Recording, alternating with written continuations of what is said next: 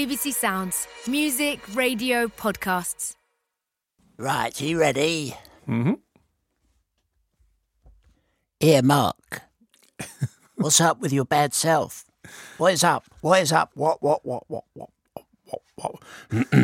up with your bad self, Mark? Oh, you've done that there again now. You see, the thing is, as soon as I do that, all I can think of, and I've been doing this all week, I'm going to have a massage. It's the best line in that film. I'm going to have a massage. It's wrong. Okay. I was thinking... It's who? Stephen Graham. Yeah. No, I suddenly realised what it was, because that could have been a Ray Winston. Yeah, but that's the thing. Stephen Graham's sort of doing Ray Winston as to... But I just think it's like, now, if ever anybody does something good, which is the thing in the film, I'm just going to go, I'm going to have a massage. Yeah. Well, I think that's very good. And I think if the question was who had the most fun in Rocket Man, it might be that it's Stephen Graham, given that he was probably there just for a couple of days to do his scenes, and I bet you rocking it. I bet you he was also going, Dexter, can I just do it again? Just one more. I'm going to have a massage. Yeah, it is very good. Anyway, I think that's the sort of thing that there should be a thing that when that line happens, that the whole audience gets up and applauds, or the whole audience is offered a massage as an extra bonus if they're sitting in one of those special seats. I was listening randomly to the Monty Python's whichever album it is, which every 5 minutes goes, and now a massage from the Swedish Prime Minister. Yeah, it's a 30-second joke, isn't it? It's a 30-second game that they play, 5 or 6 times, and it becomes funnier through repetition. Our whole career has been summed up in that sentence. Repetition is a form of comedy. Well, repetition is a form of comedy. Okay, sorry. Thank you. Yeah, you just leave it to go. Try it again. Repetition is a form of comedy. Simon? Yes? What's the secret of comedy?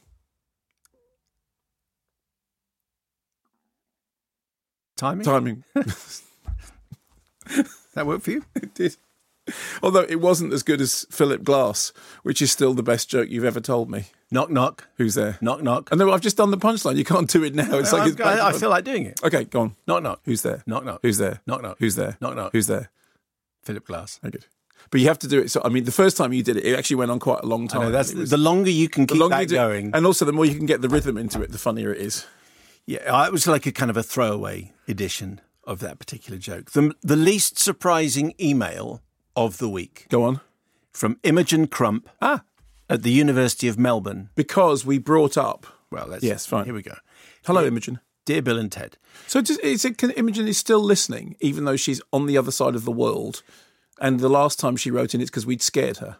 Having fallen behind in terms of podcasts... Oh, she's not. Okay, fine. Thanks, Imogen. I just moved on to other things now. I just made it past the sarcastic baby, Crow, and had arrived at the Bondi Rooster when I received an email from my former boss, Robin, a.k.a. the Puppet Master, with the instruction that I needed to listen to last week's episode. As a diligent former employee, I did as instructed and skipped ahead. All started off normally enough, with the "Oi Mark, oi Simon" banter, before moving on to Simon's interview with Keanu, and then my small mind was blown in a totally quantum way, which I can only write as a list. So, 1. Not only does Keanu now know about the existence of our It's Quantum Baby site, but he also described it as nice. But it was the way he said nice in a way that only Keanu Reeves could say it, which made it sound really, really cool. Point number 2. He then went on to actually read out the front page. Those were words I wrote. He read my words. So you've screenwritten for Keanu. 3.3. Simon actually said my name to Keanu, which means he kind of knows my name. Does that mean we're dating? Yes. Yes. And point 4. In the same fashion that you have celebrity non-endorsements for the podcast awards, surely I can count this as one too. Just a little small line down the bottom of the page as kind of endorsed by Keanu Reeves. Yeah. As you have probably guessed from the above, I found the whole thing very exciting and remember very little else about the latest John Wick installment or what Gestalt actually means. But I wanted to say thank you very much for completing the circle of It's Quantum Baby and returning the quote to its owner with a lot more heavy science attached. And just an extra element to add to your strong line of Australian fauna noises, I wanted to send over the territorial possum. This sound is familiar to most Australians but can scare the socks off our international visitors. As possums are nocturnal, you usually hear this when it's pitch black outside and you're just starting to doze off. When suddenly...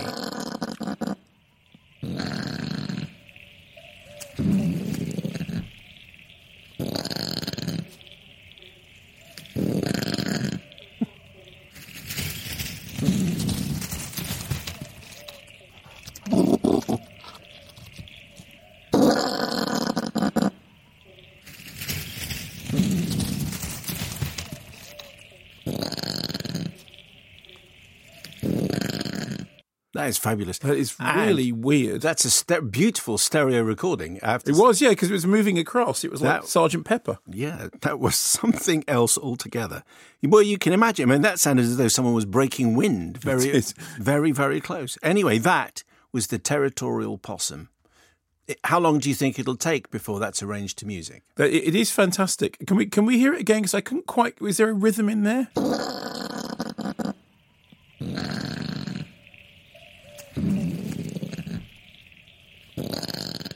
It is a bit Babadooky, and that was what creeped Imogen out that time, that she was walking in the outback or something, listening to the podcast.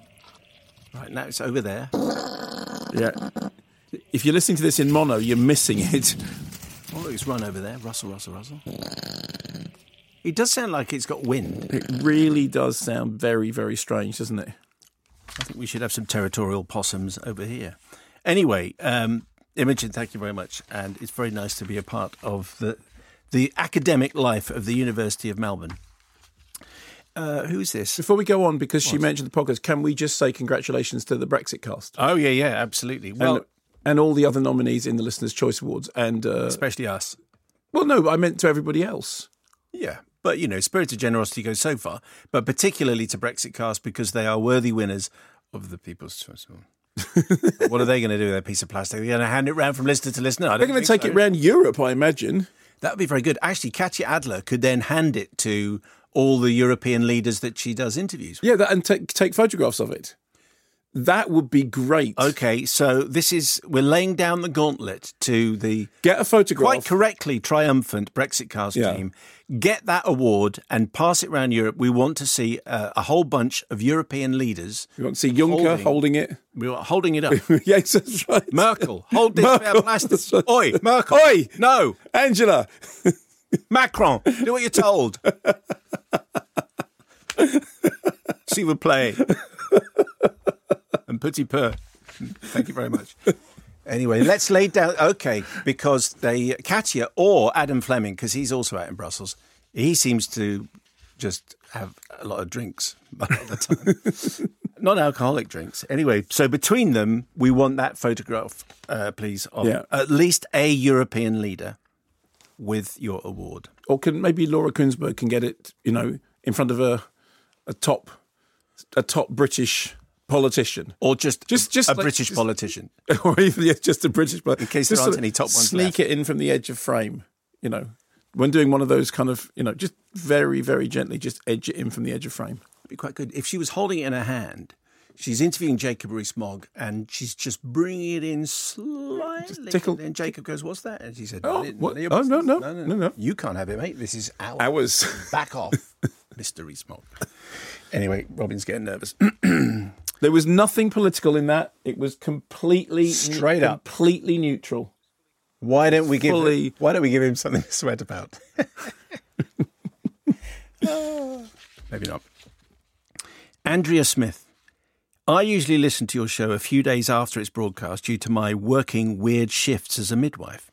Last Tuesday, however, I was not at work as it was part 2 of my root canal. Oh, horrible. Part 1 had been an experience I never wanted to repeat, so I had made a music playlist to drown out all the sounds you do not wish to hear going on in your mouth during such a procedure. Have you had root canal surgery? I have not. It's it's the way they do it is that they make a hole and then they've got this thing. It's like a kind of flexible, not like a screwdriver, a bore. Okay. Thing you make a hole in the wall.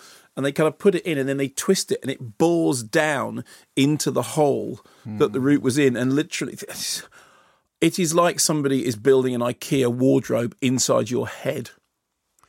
Yeah, well, with pain. Yes. Fortunately, dental workers and dental professionals are so much better than they were in the old days. When in the old days, my dental professional gave me mercury to take home and play with. Really? I had a school dentist who refused to use anaesthetic. Oh, yeah. That was her trick. Yeah, that's right. Because that's for softies. That's so for much. Fotherington Thomases. Anyway, the playlist was wah-wah pedal heavy, mostly punk and metal classics, with liberal use of the fuzzbox, including, of course, the band Fuzzbox. One of the songs was Evangeline by the Icicle Works. The songs got me through. That and splendid injectable analgesia, the like of which was unknown even to me as an analgesia-using midwife. Don't ask. Well, I won't. I was on the bus home when I thought I'd plug in and listen to your show to reward myself for not sobbing all over the dentist's chair as I'd done the previous time. And what should I hear? A very familiar song came over the airwaves, and the strangest thing happened. My shoulders immediately hunched up. My hands gripped the seat in front of me, and I was left with the strangest taste of bleach and cloves in my mouth. Your playing of Evangeline by the Icicle Works had given me a flashback. So thanks for playing a not very well-known song that I love very much in your show, and sorry to those sitting near me who had to witness what looked like a strange spasm attack on the E3 bus to Ealing last Tuesday. And a big wass-up to my husband Richard, who introduced me to your wonderful Witterings and who has heard this story already, possibly several times, due to my age and forgetfulness, but never on the radio.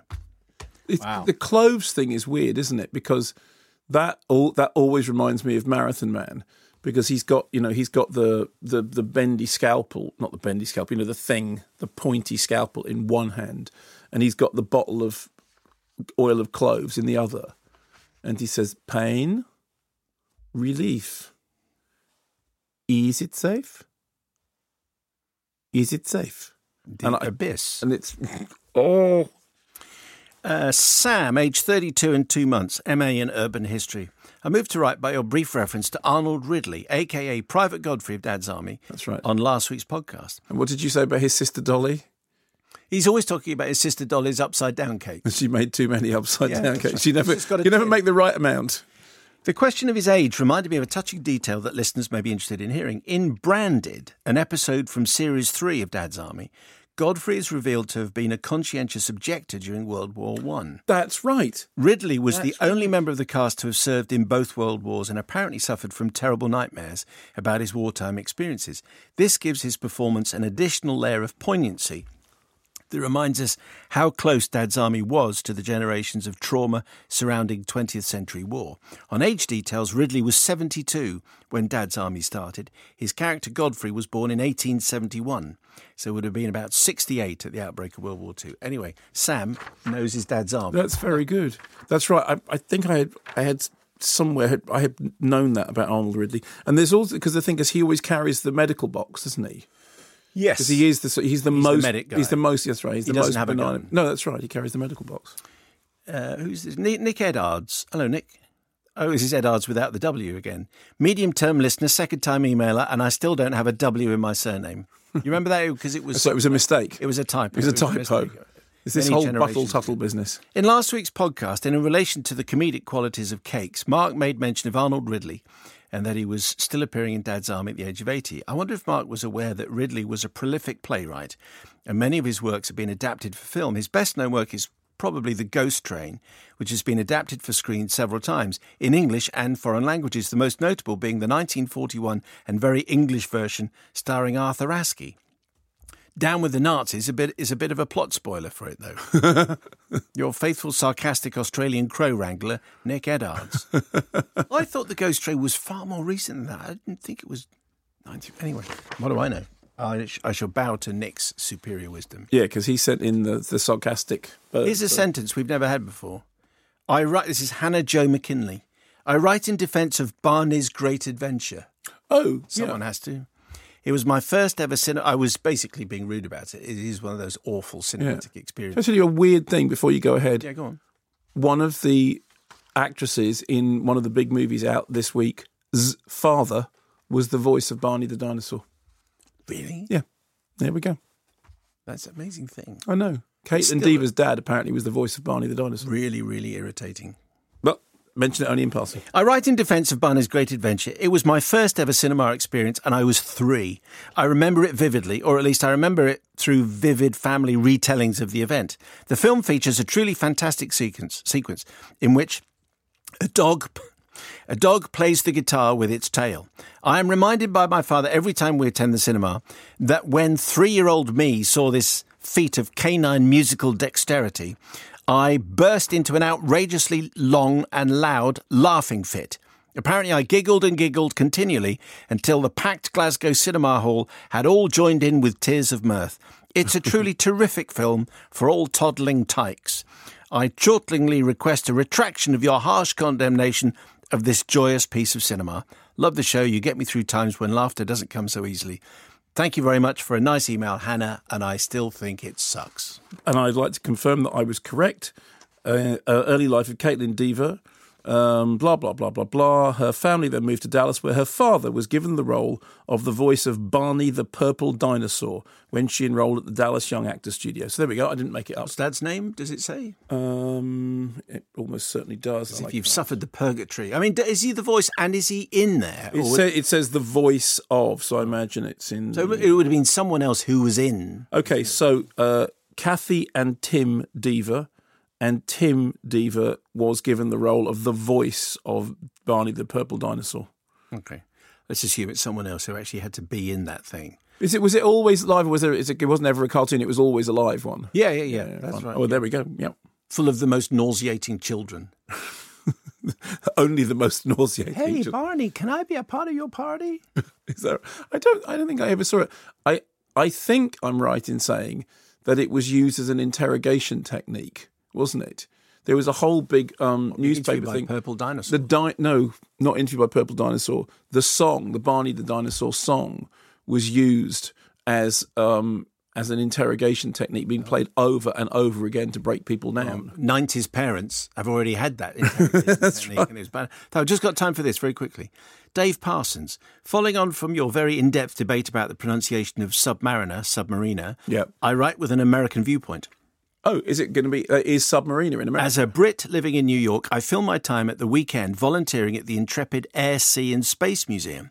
I'm often found in the control room of the Growler submarine, listening to people bang their heads and learning new swear words in different languages. I have to change my language depending on who I'm speaking to, as American submariners don't react well to being called submariners.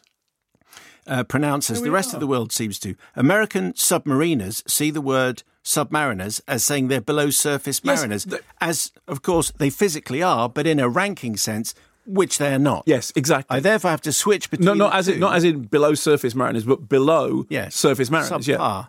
Between the two, depending on the nationality of who I'm speaking to. If you ever want to do a broadcast from New York, we have a couple of film locations dotted around. Fleet Week would be a good time, as we have screenings on the flight deck, including Top Gun. You can stay at ours if you top and tail. That would be lovely. No. Top and tail is when you heads to toes. Exactly. So, and it happening. Thank you very much. Hot bedding is the other one, isn't it? We're not doing that either. Here we go. On with the show. Enough. We're here for a couple of hours of very fine film conversation. From... What? So you've upped the game. I just thought it was a couple of hours of conversation. No, very it's fine. Going to be very fine. Very fine. Okay, I'll just... Okay. And this is the last time we're on at 2:00, because from next week we start at 3:00. Okay. Very important. Is it all right if I turn up at 2 anyway? You can turn up any time you like, as long as you're ready to go at the start of the show. Then that's fine. You've done all your work. Yeah, that'd be good. I mean, my whole life revolves around being here at 2. So, speaking of which, I've got an email here. Yes. Which says, "Dear being frank and being really, really frank, I write with a request for a very special WhatsApp.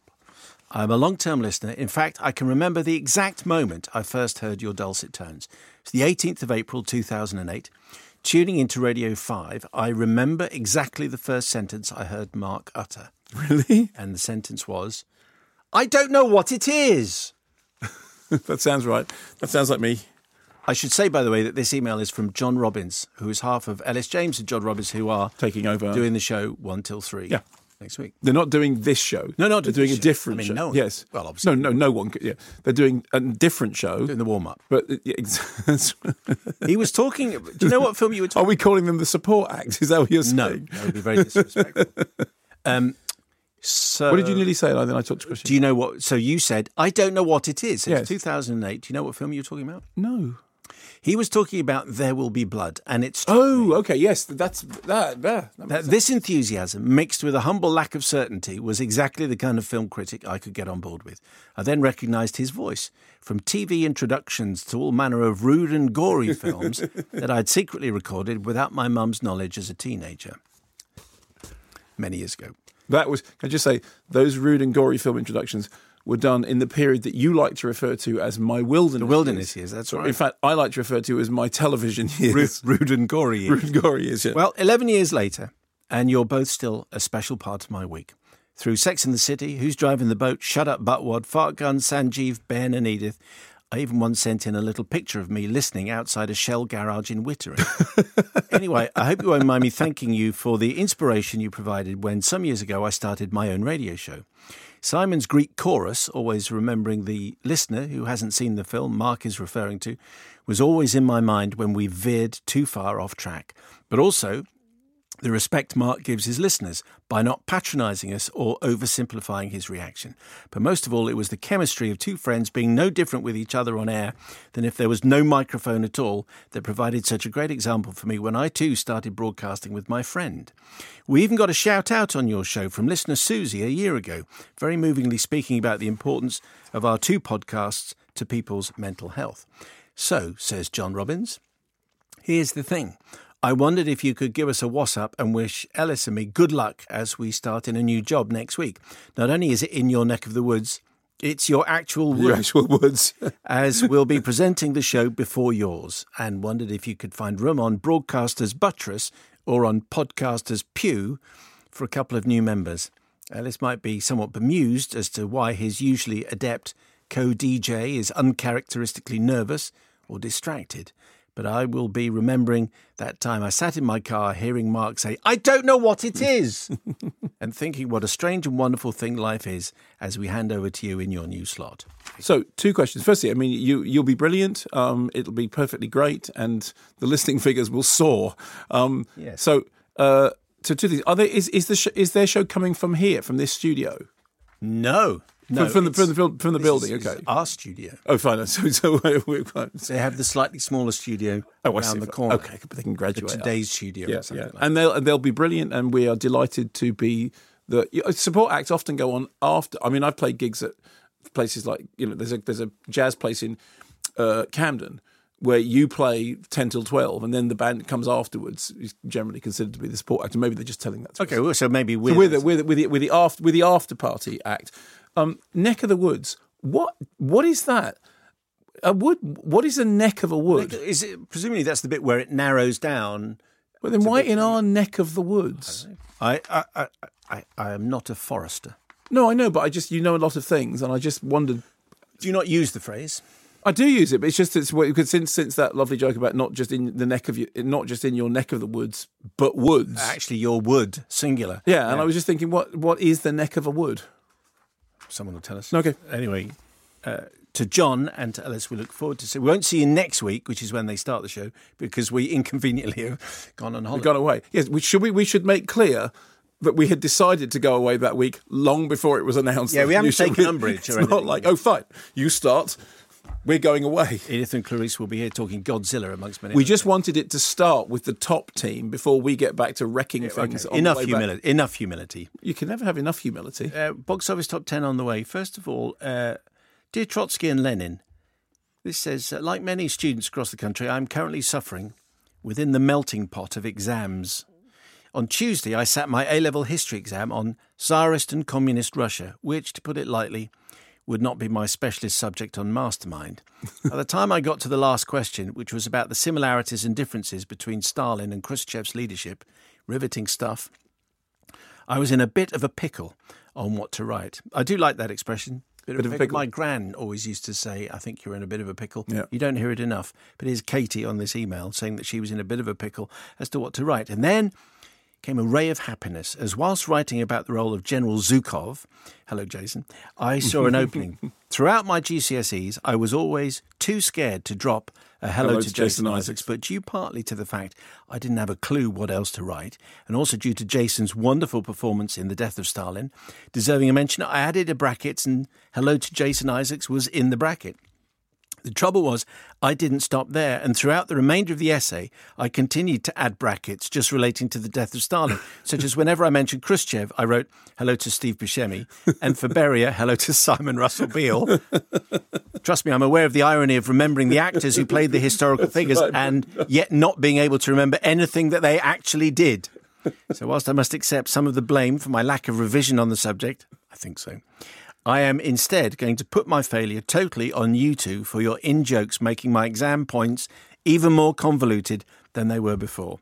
We can only hope for a lenient, wittertainy examiner who will give out lots of bod marks. This is BOD, which is benefit of the doubt. Oh, yes, that's right. You said that yes. From last year? Yeah, okay. BOD. But to be honest, if the only thing that you remember, if you're comparing Khrushchev and Stalin, is the entire cast of Death of Stalin, you might need a lot more than a Wittertainy example. Although it is worth saying that, as Jason said, that although Death of Stalin is a comedy, it's more factual than you'd think. Yeah, and they do manage to get that fantastic combination of it being factual and funny without actually... while still horrifying. Yeah, without trying to sort of make it in any way sugarcoat the pill. Yeah, no, the pill is not sugarcoated at all. You can get in touch with the show, and that's mayo@bbc.co.uk. Box office top 10 at 12 beats. Which I really liked. I thought it was a great evocation of, firstly, of the dog end of 1990s rave culture, which, of course, I wasn't part of, but the Criminal Justice Act I was involved in reporting on because of its effect on video nasties.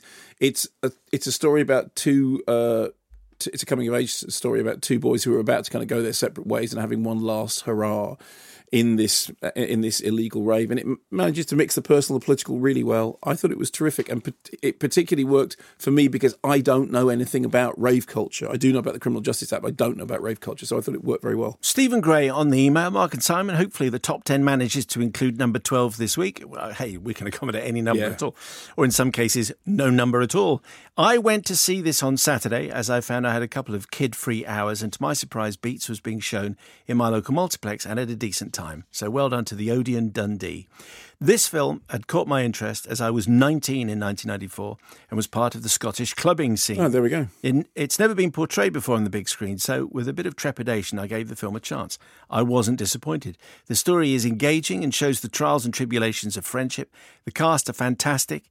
Even though it's about two friends, the entire cast seem like real people who are just trying to live their lives as best they can in post-Thatcher Scotland. The script helps this as you believe in the characters. However, the part that meant the most to me was the clubbing scenes. The director managed to recreate what it was like back then, and seeing it on the big screen with music that I can remember dancing to, I was reminded of being 19 again. And I have to admit, I got lost in my memories while the film was playing and found myself shedding a tear for a time that I had forgotten. For this reason alone, it will be in my top 5 of the year. I can see myself watching this again and again in years to come. Thank you, Stephen. Sean in Altrincham, like the protagonists, I was just getting into the rave scene in 1994, so to say it connected with me is an understatement. The choice of music was spot on, choosing real underground bangers and chill-out gems. No clangers. That's right. All bangers, no clangers.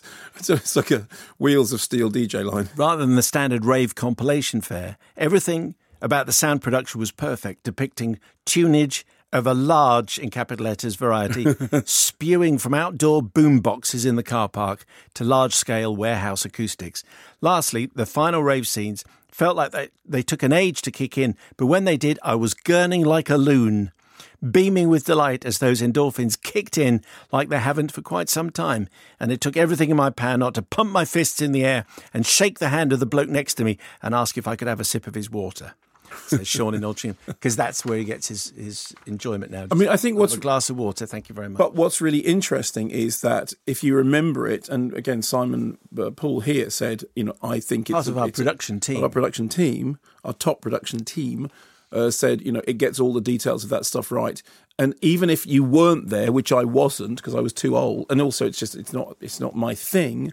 I understood it because that sequence when they're in the rave, the film does the thing that film is meant to do, which is take you inside something which you don't understand and make you experience it, which I think it does. The Curse of La Llorona is at number 10. The knack joke about that film is the most interesting thing about it. Tolkien is at 9.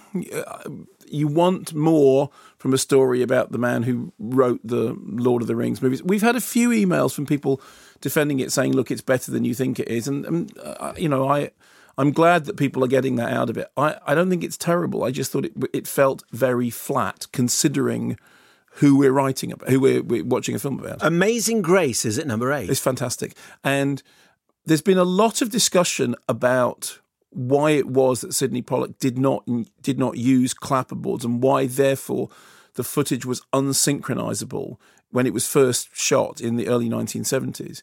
And one of the suggestions is that he didn't use it because he didn't want to annoy, he didn't want to be in the way of Aretha Franklin. He was doing a performance. Interestingly enough, there's a documentary coming up that we're going to review in this show about John McEnroe. Well, it's not really about John McEnroe, it's about filmmaking, in which you see them essentially just bumping a microphone very, very gently as use it as a clapperboard. So there were ways of doing this without using clapperboards. Anyway, it's great the footage has now been rescued because it does put you inside that church, and the performance is just breathtaking, and you can smell the atmosphere in the church. And I think it's a really genuinely spiritual experience. Chris Trail in Leicester, unfussy, understated, and simply crafted footage. Amazing Grace is awe-inspiring. Even if you closed your eyes, it is unmistakably Aretha. Exquisite. The characters and wider congregation in the choir are amusing, quirky, and hypnotic in their rhythm, animation, singing, and dancing. I loved it. It felt like a privilege. And Alexander Hamilton, leading the choir in really physical form is Alexander Hamilton. It's but not that Alexander Hamilton, but another Alexander Hamilton is just brilliant. And in fact, although Aretha Franklin herself is an absolutely transfixing presence because she does look like she's on a spiritual journey. Alexander Hamilton is, every minute he's on screen, you just think, okay, that is the coolest person I have ever seen. Dumbo is at 7. Well, we have another Disney live-action remake of... That's hanging around a long time. No, it is. And they've all done well. There's no question. You kind of asked the question rhetorically, why do we need live-action versions of the cartoons? Well, the fact that Dumbo is still at number 7 is the answer to that question. Long Shot is at number 6. Yeah, I mean, I really like Long Shot because I hadn't... This is the Charlize Theron and Seth Rogen. Yes, and you interviewed both of them. Yes. You ticked them off about the use of Roxette. Way too much Roxette. Yeah, way too much Roxette. But I mean, what I really liked about it is that it got the balance between the sort of the more broad, vulgar, the falling downstairs comedy, and the idea that actually you did believe, much of the whole thing was a fantastical invention. You kind of did believe in her as a presidential candidate and him as an edgy left field reporter who knew her when he was younger. And I was thinking about this. The reason it's funny and the reason the jokes carry on being funny is because you like them and you like the idea of their interaction with each other and you kind of invest in them. And I've had this discussion quite a lot with filmmakers about whether or not films have to have somebody that you're rooting for. And I've always been of the opinion that you don't. There's no reason why you can't make a drama about people that you're not rooting for. But the fact is, there is something really primal about a film that gets you on board with somebody and makes you root for them. So even after years and years of hearing myself say, well, why do you have to have, why do you have to get behind it? The fact is, it just kind of works. It's like a piece of music can be brilliant without having a hummable tune. But you know what? A hummable tune, and incidentally, in Rocket Man today, there's a reference to the whistle test. The whistle test works. Yes, to be discussed later. Yeah. Paw Patrol Mighty Pups is at number 5. I don't understand because it's not a film as such. It's an expanded, although actually not very expanded TV episode. But as I said, I saw it in a screening in which there was one critic had brought along their young child who was completely in there with it. And because the sequence of it that's put is only about 45, 50 minutes, and then there's some other stuff, maybe it's a primer, maybe it's a way in. The only thing I worry about is, could you not start with Mary Poppins? Could you not start with, there's so much that could get you into the cinema other than that. But Mike Shelton and Ellis Lloyd went to see Paw Patrol last weekend with a friend and her young son. I now know what it must be like experiencing Avengers Endgame, having never seen a Marvel movie before. I had no idea what was going on. I'm kind of with you there. Why there were 2 mayors in the same town with a population of 7 people, 6 dogs and a chicken. From a more objective view, 4-year-old Paw Patrol superfan Ellis Lloyd sat there enraptured and code compliant for the entire film. Great. A big 2 thumbs up for the main feature. He became bored during the supplementary shorts. Whether that was because the popcorn and ice cream had run out is for debate. Tom in Finsbury Park. Having at least partial responsibility for my daughters, aged 2 and 5, means I rarely go to the cinema. I thought the release of Paw Patrol Mighty Pups might be a chance to change that, but sadly I was mistaken. I wouldn't say that Paw Patrol was a bad movie. I just wouldn't say it was a movie at all. Exactly. Still, in a nutshell, my 5-year-old liked it. So what do I know? Yours philosophical. That's the thing. I think if they like it, then if your kids like the Paw Patrol TV show, there's no reason why they wouldn't like this, because it's basically the TV show. It just happens to be on a bigger screen. And in fact, some people nowadays have televisions that are so big that there's not that much discernible difference between them and a cinema anyway. The Hustle is at number 4. Which is a shame, because it should be at number 15. Okay. Avengers Endgame is at 3. I like the fact that somebody has just compared Avengers Endgame to Paw Patrol Mighty Pups in terms of how much information do you have to get up to speed. We've had so many stories of people trying to avoid spoilers. There was a story that you said about somebody running in and shouting out the ending. And then there was a story in the press about some cinemas showing the Spider-Man trailer ahead of the screening of Avengers Endgame with the Spider-Man trailer, which is absolutely full of spoilers because it comes after the thing. But my assumption is that by now, anybody who was kind of in that desperate market has already seen Avengers Endgame, because I know an awful lot of people went to see it the first weekend. I thought it was pretty good, particularly considering how, really not emotionally invested I am in the Avengers saga. I did find it very moving, and I thought it did manage to concentrate on individual characters. Weirdly enough, Child 2 didn't agree, and he's much more invested. Well, he's just wrong. Well, I invite you to have that conversation with him over the weekend, Simon. Reminder that Taron Egerton is coming up the other side of the news. Pokemon Detective Pikachu is at number 2. I've got some emails here. Rachel in West Yorkshire, age 26, she says, this morning I packed my iced coffee, jelly beans and chocolate buttons into my backpack and headed to my local multiplex on a solo trip to see Pokemon Detective Pikachu. After a very stressful week, I wanted to plunge into my childhood world of Pokemon for a couple of hours. Mostly, I was looking forward to some witty bants from Mr. Reynolds. Witty bants? And please tell me they spelt that with a Z. No, actually, conventionally with an S. Rachel says, I loved it. I laughed throughout and couldn't help falling in love with the adorable, cuddly face of Pikachu. The storyline was easy to follow. I don't think you need to know much about Pokemon before seeing this, and the ending pulled on the heartstrings. I hope that they carry on the adventures of Detective Pikachu and Tim. So far, my favourite film of 2019, thoroughly recommended, and we'll be buying this as soon as it comes out on DVD. Alec Farlow in Petersfield. I'm a 27-year-old, medium-term listener, first-time emailer. This is all very exciting, says Alec. This weekend, I and the good lady, head of business studies here indoors, visited our local multiplex to view the aforementioned Pokemon Detective Pikachu. Having both been children when Pokemon first introduced themselves to the world, we had mixed feelings before going in. On the one hand, Pokemon brings with it a huge amount of nostalgia-induced warmth, and on the other, well, the less said about the first Pokemon movie, the better. I agree with that. Yeah. I have to say... You hated that, right? I absolutely... Why did you see it? I was taking child one. Oh, fine. Who liked that kind of thing. And I was sitting next to Phil Jupiters, who was taking his child one, I imagine.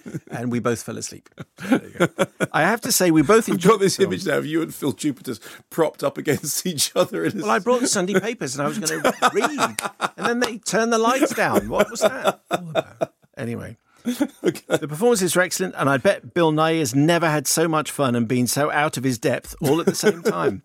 We had one small gripe with the film. Both of us felt the use of the actual central London was rather distracting. Seeing the Gherkin and other landmarks popping out of what was otherwise a beautifully realised world almost served to pull us out of the experience altogether. Yes, that's it. I mean, I thought the cityscape stuff was really good. As I said, it did remind me of Blade Runner. I knew nothing about Pokemon before, other than that I knew the name and I knew the old private eye gag about pocket money. But I went in expecting to not enjoy it at all, and I did enjoy it partly because it is the PG-rated Deadpool in terms of the voice by Ryan Reynolds, but partly because it's actually rather beautifully made. I mean, it's properly shot by John Matheson. It's got these kind of cityscapes that I think looked genuinely futuristically dazzling. And it's definitely true that you did imagine that between takes, Bill Nighy went, sorry, pardon? What? Sorry. It's a Pokemon. It does what? Oh, yes, okay, fine. And then turn back and deliver these lines. But he does it rather brilliant. I thought it was much more fun than I expected. And I actually really liked it. It was not my favourite film of the year, but it's certainly the most surprising film of the year because I did go in thinking this is just going to give me a headache. And the UK box office number one is John Wick, Chapter 3, Parabellum. There's a colon and a hyphen in there. There is both, isn't there? Yeah. And again, I might be out of step, but I thought this was the best of the John Wick movies. It may be that it's the one in which I finally got it, because I didn't really get it with the first two. I like the choreography. A lot of people have pointed out, because I mentioned The Raid, a lot of people have said, yeah, well, that's because there are, performers from The Raid in it. That's why it looks like The Raid. I think the sort of choreography of the fight sequences is great, and it has that fleet-footed sense of a Hollywood musical. I also think, and I think you got to this in that interview with Keanu Reeves. There are things that Keanu Reeves can do. I'm going to sneeze in a minute, okay? I'm just warning the world, because it's very rare to sneeze on air. Is it? Yeah. Why is that? Well, I don't know. It's just one of those things that you never hear. No, it's pissed. Coughing is one thing. Yeah, no, it is. Yeah, but believe me, if I sneeze on air, it's I sneeze terribly. Why don't I read some correspondence? It's gone. So, that he is a proper physical performer. And we often underestimate the skill involved in physical performance. We admire people for reading speeches well. But what Keanu does, he is a movie star. He has movie star presence, and he's a great physical performer. And that's what John Wick needs. And from your interview last week, what was evident was he throws himself into the role completely, with every bit as much determination as Brando did with, Godfather or whatever. He becomes that character. Andy, age 49 and 7/12. Just came out of an early showing of John Wick 3 whilst working away in Newry in Northern Ireland. My review, totally bonkers, absolutely fantastic. How many different ways can Keanu kill people? Lots. I smiled from beginning to end, and I loved every bit of it. This is Sheila in York. I enjoyed the first two John Wick films immensely. I was looking forward to Parabellum. I came away feeling that the film was a beautifully choreographed piece of tosh. I didn't hate it. I just felt it could have been a bit shorter, with a little more dialogue. The fight scenes were impressive, but I felt the actors sounded like tennis players with their grunts and groans. It passed the 6 giggle test easily, but I got bored after about 90 minutes and started making notes in the dark. All the actors played their parts well. I always enjoy seeing Ian McShane playing the menacing, brooding character, but I wanted more screen time from Halle Berry and Jerome Flynn. Liz, age 26, in Birmingham, went to see John Wick Parabellum after work at my local Birmingham multiplex. I hadn't seen the second film, so didn't have much idea who anyone was or what was going on. Luckily, this doesn't seem to be a problem for the John Wick franchise, and I got exactly what I expected. A particular favourite scene of mine is Keanu killing someone with a book, yes, which we mentioned in the interview. We did. I would like to issue a challenge to the screenwriters of John Wick 4 to have Keanu kill someone with something even more ridiculous next time. May I suggest butternut squash or an accordion? It's a nice idea, Liz. An accordion, I go along Death by accordion. I don't want to see John Wick kill someone with a butternut squash. Is a butternut squash like a large root vegetable? Yes, it's a huge beast of a thing, but Right. you don't want to go anywhere near it. But an accordion, very good. Yeah. And Oliver in Jerusalem. I was not disappointed with John Wick 3. Whilst the story arc isn't exactly the most dramatic, the action more than compensates. What is particularly remarkable is the finely balanced style of the violence. Many action films of late lack weight. John Wick manages to be well choreographed, but not overly so, riding the seams of martial arts and action movies. The audio is particularly impressive detail. They certainly paid attention here to add a real sense of presence. I think that's our first email from Jerusalem, actually, that we've had. Oh, really? Anyway, see the iWitter app for the location of listeners around. The physicality thing is right, though. It does. It has weight. It has heft. It does feel like it's and that's why it kind of connects oddly back to The Matrix, because The Matrix had a lot of sort of flyy stuff, but this actually felt hefty. Flyy and hefty. Very good. Just a reminder that from next week, the show goes 3 until 5. Just to sort of shake I'm confused already. But you've been confused about 5 Live and not Radio 5 and the News Channel and News 24 ever since they've changed it. I know. I don't learn fast. Rocket Man is out this week. Lots of you have seen it already because, as Mark said, it came out on Wednesday. We'll find out what everybody makes of it. You'll find out Mark's review in just a second. First, my conversation with the star of the film, Taron Egerton. After this clip featuring Taron as Elton John and Richard Madden as Elton's former manager and lover, John Reid. Dom Perignon, 63, it's a good vintage. Oh, no, thanks. It's always important to rely on the kindness of strangers. John Reid. Elton. I know it all seems a bit overwhelming at first, but something makes me think you'll get used to it. In fact, I predict you could be the best-selling artist in America if you desire. So you like the song, then? Not quite as much as the singer. As a clip from Rocket Man, I'm delighted to say that Taron Egerton is back on the show. Hello, Taron, how are you? I'm very well. It's lovely to see you again, Simon. Are you enjoying all this? Because this is quite some bum fight, isn't it? It's demanding and very energetic experience promoting a film always, but there is something galvanising about having pride in the project, and I have pride in the project. Yeah. And a number of people have said, this is a real kind of breakout role for you. Does it feel... you've had really high-profile roles before, and we've spoken to you about those, but, does this feel of a different order? In some respects, of course it does. I would be lying if I said it didn't, because it's about someone globally recognisable. But beyond that, the process has felt very creative and collaborative, and I've loved the people who've worked on it, and I genuinely have great faith in all of them and their specialist skills, and when it all comes together, I believe in the movie. So I'm very excited to be talking about it, but I am going to reserve judgment on quite how it's going to affect my life until it's at least come out in one territory. Okay. I did what I think most people will do when they come out, and I had a blast. I thought it was terrific, and I just downloaded a whole bunch of Elton songs, which, as well as the soundtrack with you singing, because I thought I had them and then I didn't have them, because you forget the genius of the writing skills of Elton John and Bernie Taupin. So it's directed by Dexter Fletcher, you've worked with before. Yeah. Can you explain how the jigsaw came together of you being Elton came about? So we were doing Kingsman 2, and I think Matthew Vaughn struck up something of a friendship with Elton John and David Furnish, who have had this project for over a decade in development with Lee Hall, the scriptwriter. And Matthew had found out that I could sing. And as you know, the film is a musical. And I think his architect's mind started ticking, and he obviously approached them first and then asked me how I felt about it. And I thought it was incredibly exciting. And he said that he had Dexter in mind to direct it. Dexter and I had this fab time making a movie called Eddie the Eagle with Hugh Jackman. And it just felt right. And it felt like an unmissable opportunity. And then it kind of sat there for a couple of years with lots of conversations happening and very little actually moving forward until late 2017, where it started to really feel like something that was going to become a reality. And then by mid-2018, we were rocking and rolling. At the start of 2018, we went to Abbey Road and recorded me performing 2 songs by a piano, not playing the piano, but by a piano. And I sang your song and Don't Let the Sun Go Down on Me.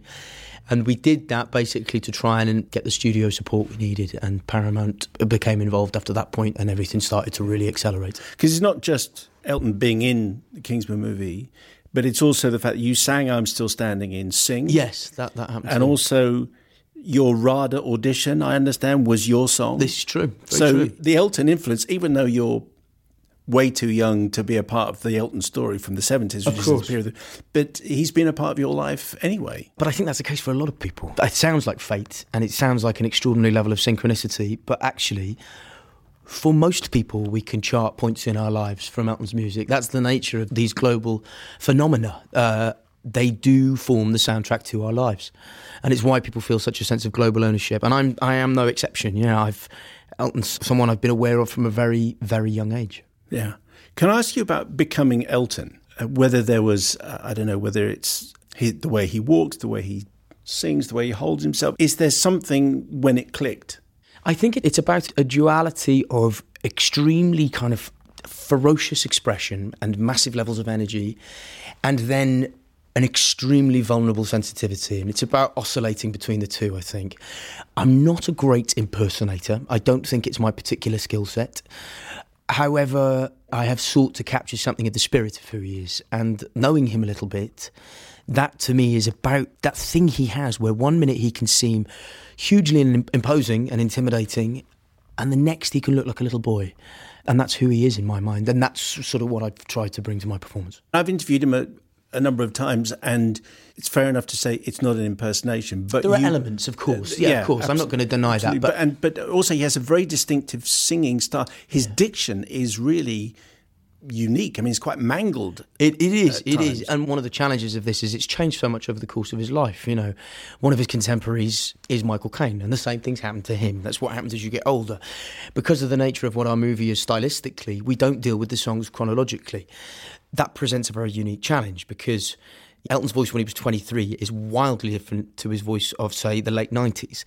But it might be that a song from the late 90s is included in the first act of the movie, and a song that he wrote when he was 23 is included in the last. So essentially, it's about trying to find moments to pay homage to and be evocative of without being locked down by a very specific chronology, because the nature of what our movie is doesn't really allow for that. I've heard you describe the movie and the style of the movie, because obviously it's not told like Bohemian Rhapsody is told. This is a different approach. There's part jukebox musical in there. Someone described it as a rehab confessional. I mean, what phrases are you happy with? I'm quite happy with that one. I like that. And I think, you know, in some respects, it's a few different things. And of course, we're not trying to distance ourselves from Bohemian Rhapsody. There are elements of it that are similar. There are elements of it that are nearer to a more conventional biopic, but we do depart from that at times. We use Elton's songs to try and progress the plot, and we try and take some of these lyrics, lots of them being quite prosaic, and attach meaning to them that suits our purpose. So when Elton leaves rehab, he turns to the group and he says, "I found a taste of love in a simple way." And it's not hard to know what message we're trying to convey there. But I am very comfortable with what anyone wants to take from it. I think the best work is open to interpretation, and I do feel that way about our film. I mean, I love Bohemian Rhapsody as well, but one thing it was criticised for was sort of looking away from Freddie's sexuality, and that's not something which is going to be labelled at your film. You absolutely embrace it from the word go. It's really part of the picture. I'm glad you feel that way. I think the thing with Bohemian Rhapsody is it's as much a movie about the band as it is him, and it's aimed at a very specific audience. Now, we are lucky enough to be working with Elton and David as producers on the film, and it's a slightly more grown-up story, I would say. It's certainly a more grown-up telling of this story, and it was always at the forefront of what we wanted to achieve. I feel it's important. It was always in the script. It's not something that we as filmmakers have rode in on our chargers and insisted on. It was always in the script. It was in the script that was developed, and it was part of what excited us about it, and we've tackled it in the way we would anything else. Yeah, and you and Elton and David Furnish have said basically, if that means that we don't get shown in Russia, or it gets banned okay, sorry, I'm quoting yourself back at you. But, you know, then so be it, because this is the movie that Elton wanted. Yes, exactly. And all of us. And I think making concessions about those key things do not lead to change. And so somewhere you have to draw the line. And of course, this is a commercial endeavour as well as an artistic one.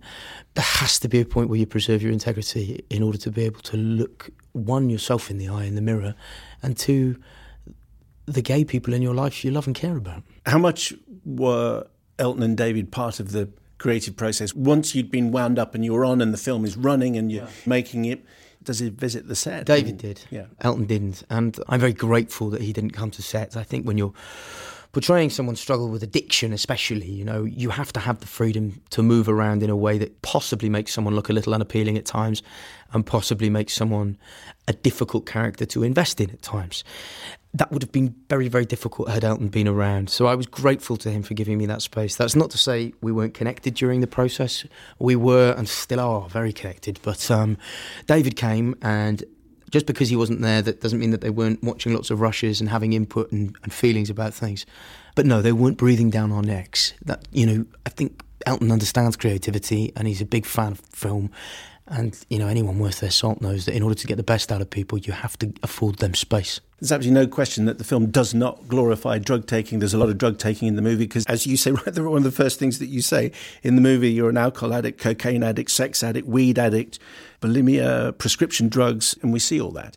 And you addressed it as part of the film. I wondered if part of the wonderful nature of his creativity was all wrapped up in that. Yeah, perhaps. I mean, he... And if you back off from that, then maybe you lose some of the creativity. Well, he expresses that doubt in the film. And I think it's definitely a question. It's a question that pops up a lot. Is there a correlation between self-destruction and being able to create things? And I would say there are plenty of examples that suggest yes.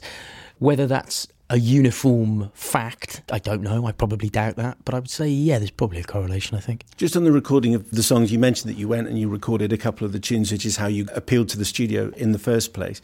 As I understand it, you recorded all the, I think it's 18 tracks, but that increasingly as the film progressed, we hear a live take of your vocal. Take us to the set. Tell us what happened. We employ different techniques. It's very trendy to say that you sang everything live. I can't speak to the validity of that in terms of other productions. We do some live and we do some not live. The technical demands and logistics of doing a number like Saturday Night's All Right for Fighting, which doesn't just include me, includes hundreds of dancers, extras, camera technicians, a cinematographer, Dexter, and all of this rigging and paraphernalia. We sing along to a track because otherwise you would completely lose control of everything. Now, for something like your song, which is a young man sat at a piano... It's a fabulous moment in the film. Thank you very much. I do that live and I'm very proud of it and I will claim it because it's true. And then there are sections of songs where I sing live. So Goodbye Yellow Brick Road, it starts live in the mirror. There's bits of I'm Still Standing. Everything in Rehab was done live on set. So where possible, to try and achieve an authenticity of expression, it's sang live. But of course, my desire to do as much live doesn't trump the constraints of filmmaking. So not everything is live. Great relationship with Jamie Bell playing Bernie Taupin is terrific. And I just want to mention Stephen Graham as Dick James. Fab, isn't it? Only because everything he's involved with, he lights up. It's just fantastic. He's got that wonderful gift as an actor. At the screening I was in the other day, he walked in and didn't say anything. You felt the audience's affection instantly because he just has that quality. It's an undefinable thing. Yeah. In my opinion, Rocket Man is a huge success. I loved it. As I said, I went away and downloaded a whole bunch of songs afterwards. You must be thinking, okay, so what's next? Yeah, and I genuinely don't know. I think in some respects it's tricky because it's afforded me so many opportunities. The music has been something that I've wanted to pursue for a while, but to have that coupled not only with a very complex character and the turbulent story filled with conflict, which is what you want, and a great arc, which is, of paramount importance for any acting gig. It's been an incredible ride with people who have become such important people in my life. And I feel like inevitably there's a chance the next thing might not match up. But I think a song and dance show with Hugh Jackman is inevitable at some stage. Where do I sign? I'm desperate for it to happen. He's a very busy boy at the moment, and who knows? Before too long, perhaps you'll see us in the same place again. But I would love for that to happen on a screen. Do you get to take any of the outfits? Did they say you can have all these wonderful, incredible wardrobe that Elton has, which you don? Which would you take home? I have campaigned quite hard for the denim jacket from Tiny Dancer, which is sort of the one with all the patchwork. It's quite modest. It is quite modest. It's pedestrian enough for me to actually use it, I think. And I'm led to believe by the designer, Julian Day, that I'm getting it next week. Taron Egerton, congratulations. Thank you very much for joining us. Thank you. It occurred to me listening back to that interview, that quiz which people play, they're trying to work out what I think about a movie. Oh yeah, I think I've given it all away. Yeah, because I did. You told Taron that I thought it was very good, and that jacket, which people will see, it's the most understated thing that you see. Yeah. It's not that understated. Well, it's comparative. With the orange jumpsuit with horns, yeah. I think I'd go for that jacket as well. So I need to say this before we start. When I sat down, he said, "What did you think?" And I said, "I really liked it." He said, "What does Mark think?" And I said, "I genuinely don't know because you were watching it at the same time as you were doing the interview. Exactly the same time. But my guess is that Mark is going to love it. Anyway, So here's the verdict. Well, I mean, you know me well. I just thought it was fantastic. There you go. I loved it to pieces. And I will try and kind of every time I start thinking about it, I just burst into a stupid smile. And I've been saying to people, people they go, "Which do they go?" It's just fabulous. Okay, so nuts and bolts stuff. Firstly, as you say quite right, it's a musical. It's not a biopic. I mean, it may have a biographical, line to it, but it is a musical. And so it uses its jukebox selection of songs on shuffle to fit the mood rather than the timeline. So we immediately get over the Bohemian Rhapsody issue of that song's not at that gig and the Mott the Hoople tour, where's that? It's just all that's out of the way. It's like there's a big jukebox and we're hitting all these things separately to match the mood. That's the first thing. Also, the structure that it has, the confessional structure of him walking, dressed as the demon, walking into the rehab and then looking back on his life. It reminded me of the structure of Sex and Drugs and Rock and Roll, which was the Ian Dury thing, in which it's a vaudevillian performance, in which he's on stage, sort of ringmastering the life around him. And I think that unreliable narrator telling their story actually is a very good device for telling a story in which you don't want to go detail by detail. You want to use the songs to create this kind of this collage.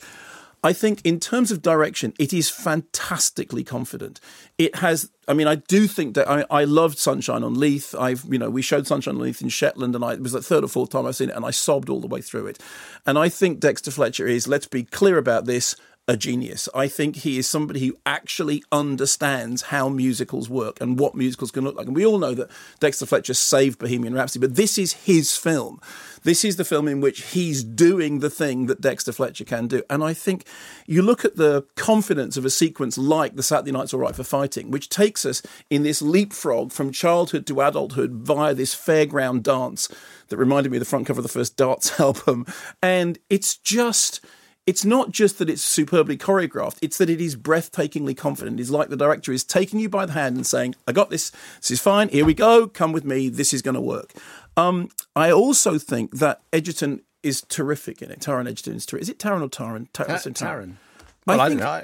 I called him Taron when I met him. He didn't tell me off. I think he's really great for two reasons. Firstly, one of the weird things about Elton John is that he was one of the most vulnerable icons of the glam era, that he had that dual thing that on the one hand it was chest forward, he often wore outfits which actually put his chest forward, but he also had the thing of the boy hiding behind the glasses.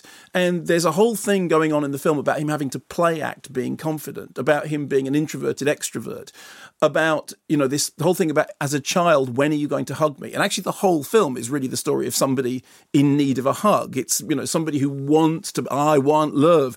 That's kind of the underlying theme of it. And what Egerton gets is that mixture of bravado, but also that sense that behind it there is something reticent and worried. I loved the way the film acknowledged and understood modern musicals. Ken Russell obviously did Tommy, and there is a very strong Dexter Fletcher, Derek Jarman, Ken Russell connection anyway. So I was looking at things like the sequences that evoke MGM musicals, and it's not making me think of MGM musicals, it's making me think of The Boyfriend, which evoked MGM musicals. I'm looking at the Fantasia fireworks sequences, and I'm thinking of Altered States. I'm looking at that kind of weird writhing disco thing with the overhead shot of the writhing bodies, and I'm thinking of the sequence from The Devils. That kind of Ken Russell sense of the marriage of visuals and music, and that sense of excess is there. But what it's married to is the intimacy of the central relationship, which is a love story, but not in that way, as they say very clearly, between Elton John and Bernie Taupin. Now, bear in mind, my favourite Elton John album is Captain Fantastic, okay, which I love because I love the autobiographical element. I love the thing about the story of their life together, of them writing, of Bitter Fingers, of them in cafes. And I think that what's great about Rocketman is that for all its flamboyant, spangly excess, you do get that sense. That scene when they're in the cafe and they're having the conversation about how much they love Streets of Florida and how much Bernie Taupin has got these kind of cowboy fantasies. I think that's beautifully done because it's the quiet intimacy at the centre of this kind of exploding thing. And if you get that wrong, if you don't get that, everything else will fall apart. Then, of course, you have Stephen Graham, and I am going to spend the rest of my life going, I'm going to have a massage every time something, because he doesn't have a huge amount of lines, but every single one of them, he makes the most of. And he looks like, and you said this very intuitively last week, he looks like he is enjoying himself. Oh, absolutely. He looks like he's having a really, really good time. And the other thing that it reminded me of, and quite often... He plays Dick James. From Dick James Music, yeah. And I know that, as a film critic, what I'm getting here is I'm trying to marry my sense of just wanting to go, it's brilliant, it's brilliant, it's brilliant, and also making sense of it as a critic. And often what happens to me is the films that I really love, what I love is that they remind me of other things. Not that they're ripping other things off, but they're reminding me of the feelings of that. And there is a sense in it that also reminded me of Bob Fosse's All That Jazz. It's showtime. The whole story about the central character played by Roy Scheider, who is basically on his deathbed, but having these kind of fantasias, and it goes from hospital to stage. And there is a sequence in Rocketman in which it goes from ambulance gurney to stage. And there's also a gesture that Taron Egerton does, which is putting on the smile, which is the laughing through the tears thing, the looking and thing going bing, and then suddenly walking out, and it's Dodger Stadium, wherever it is, and whacking the ball with a baseball bat. So all those things are going on, and it would be so easy to get it wrong. It would be so easy to, to drop the ball with a story that's got so many things going on in it. But I was a huge Elton John fan, particularly of that period. As I said, during the 70s, I did buy every single album. And again, that's the problem, because you think, well, that's when you're going to tread on people's toes. That's when, the Bohemian Rhapsody thing, well, if you know that there's that album before that album, that gets you confused. But so as a film critic and looking at the movies it reminded me of, I think, great. Dexter Fletcher is somebody who understands that lineage of musicals. As somebody and it's a musical, it's a proud musical. As somebody who just likes it from a performance point of view, the performances are really great, and Taron Egerton is right at the centre of that. But the supporting performances, whether it's Bryce Dallas Howard, who, Hands in the Air, I didn't recognise for the first half of the movie. I didn't even realise that's who it was. And then beneath all of that, underneath all of that, behind all of that, I just want to go, it's fabulous and I love it and I want to go and see it again. And I just lose any sense of reasonable critical faculty. You're hyperventilating, in fact. I just loved it. Tom on the train to East Croydon. It says, funny, Tarej, as he refers to him. Tarej. There's some, quotes, there is something galvanising about promoting a project you believe in, end of quotes. He didn't sound very galvanised when he talked about Kingsman 2, which I think says everything. But what he was he was very honest in that interview. And when I asked him about the dodgy sexual politics of it, he said, no, fair point. Exactly, he did. I think you can hear honest Taron actually in that interview all the way through. Why is your hand in the air? One other thing, I love the fact that he basically flies at the Troubadour. Oh, yeah. So Mark is still talking about Taron Egerton playing Elton John in Rocketman. If you've just joined us, you've missed the review and you missed Taron Egerton. Anyway, you can pick it all up on the podcast. Before I do some Rocketman emails, what else is happening in this hour? Well, we're going to be doing Aladdin and we're going to be doing Booksmart, and we may well in this hour also be doing something else which doesn't come immediately to mind. Oh, the John McEnroe, In the Realm of Perfection, which is a film that's not about tennis. Jeffrey in Manchester. My first thought upon emerging from a screening of Rocketman was, if only Sacha Baron Cohen had been cast in Bohemian Rhapsody, because then it may have held a light to the brilliance and realism that is Taron Egerton. Not since Stephen Dorff in the Beatles biopic Backbeat has an actor become the embodiment of the character of the film. Sorry, I beg your pardon.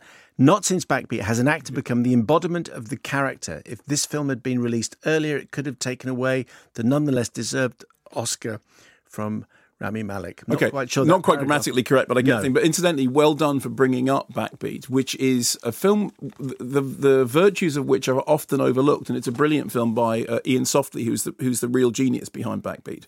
Anyway, the rest of it does make sense, I think, with serious echoes of Freddie Mercury, not least with the debauchery and the studio's antipathy.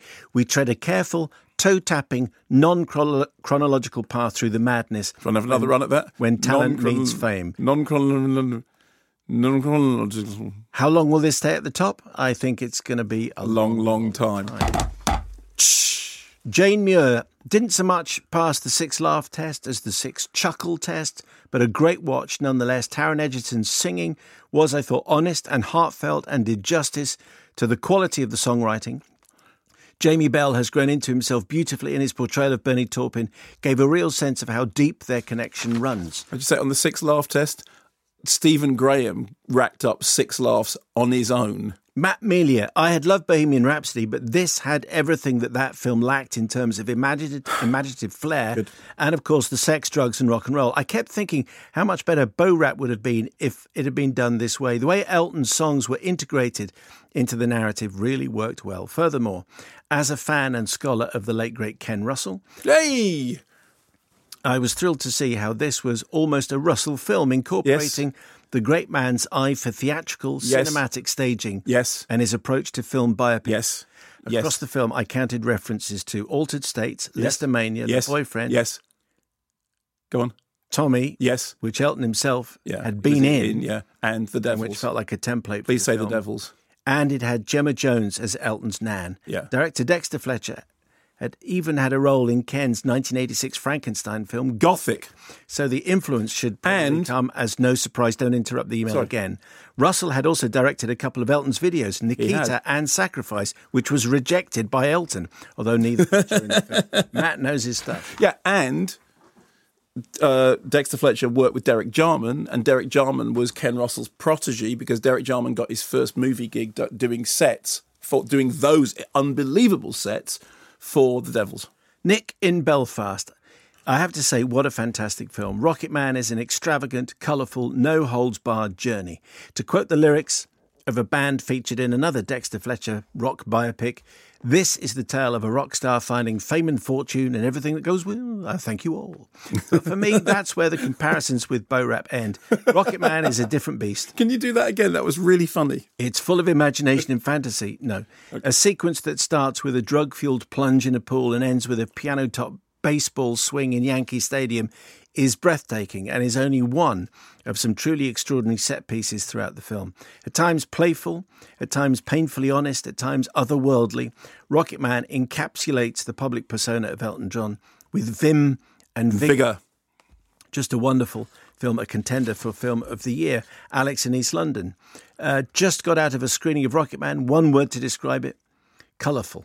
Dexter Fletcher does a great job of taking us on a whistle-stop tour of the life of Elton, Hercules John. Some great turns in the supporting cast. Special mentions to Stephen McIntosh as Elton's uncomfortably unpleasant father.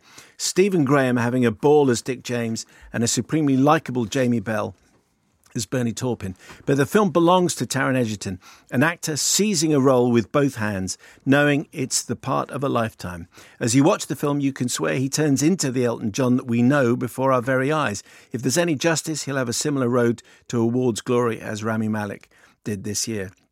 Some of the characters are way too broadly sketched, and the ending felt a bit abrupt, but all in all, it's a great addition to the biopic genre. Did you think the ending felt abrupt? I don't think it felt abrupt. My only quibble with it probably is the fact that you then get lots of yes, I know, and isn't Elton wonderful at the end, which I think it's kind of like we've just seen the film. Yeah. You don't need to now spend all this time telling us he's fab. And I decided not to in the interview because we only had 15 minutes. Yeah, with, of course, with Taron, and I decided not to do that. Why does the movie claim that the John is after John Lennon when actually it was after Long John Baldry? Because I thought, okay, well, who cares in the end of it? But, because it's a better story. Yeah, and also it may be that at some point Elton John has told that story as being John Lennon. I mean, I've heard the Long John Baldry thing. Yeah, well, but but who, as we know, again, unreliable narrator thing. Stu Bell, don't go expecting a Bohemian Rhapsody-style biopic with songs. This is a full-blown musical fantasy. It looks lavish, and the musical numbers, as well as being excellently choreographed, reinterpret the songs in the dramatic context of the story to great effect, and the arrangements by Giles Martin are stunning. Taron Egerton is brilliant as the flamboyant, self-destructive Elton, who has a very good singing voice. Jamie Bell is equally impressive in the understated role of John's long-suffering best friend and writing partner, Bernie Taupin. It's by turns funny, exhilarating, and surprisingly moving. Can I ask you a question? That scene early on, when you see the young Elton sitting at the piano with the glasses, did you spy that immediately as the still that's in the fold-out book from Captain Fantastic? And then at the end, you see it. At the end, they put the two... You know, they're doing that thing at the end when they put I thought it was pictures. A bit like the John Lewis ad. Yeah, okay. I didn't think of the album shot. Okay. But you obviously did. I did. You love it. That's exactly what I thought. Susie Simpkins, amazing film. I was reminded of Moulin Rouge at times. It all worked so well. Great performances from everyone. Diane Brooks went to see this film yesterday. Thought it was amazing. Made me cry and tap my feet. A fantastic film. Anyway, all in all, I'm sure the backlash will occur at some stage. But about 325. In fact, there are some snooty critics. One of whom has a desk not far from here.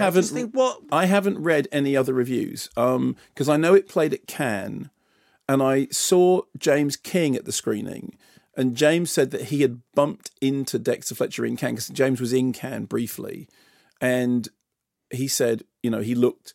This was the morning after the screening, and he said, and he looked pleased or relieved or whatever it was. So I got a sense from that the critics had liked it, but I haven't read any reviews. Have there been sniffy reviews? There have been a couple of sniffy reviews, and I think we're just here to say, first of all, you can ignore any that you see, and you just trust Mark and the listeners to this programme. Yes. And they're all saying, it's fab, that's it, end of story. Or to put it more bluntly, that's right, and that's why you are the critic of standing. Most trusted critic. Is that right? Something like that, anyway. 3% trust There'll be more of that. And if you want to contribute, mail at bbc.co.uk. You can text 85058. There are other films to see. There are, amazingly. So Aladdin, which also opened on Wednesday, so I presume that we'll have some emails about Aladdin.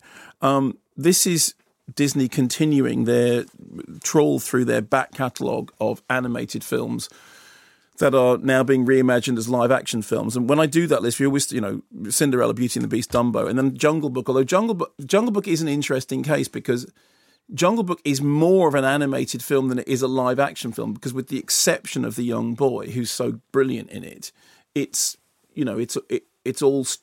effectively, and we're getting to the point that the difference between live-action and animation is becoming increasingly blurred. But so it's better to say it's a remake of the traditional animations as something which looks like a live action film, directed by Guy Ritchie, who, of course, made his name with Lock, Stock and then kind of burned his bridges with Revolver. I still remember your interview with Guy Ritchie about Revolver as being one of the finest pieces of radio I've ever. Yeah, it was somebody making sense of word spinach, and it was fantastic. Well done.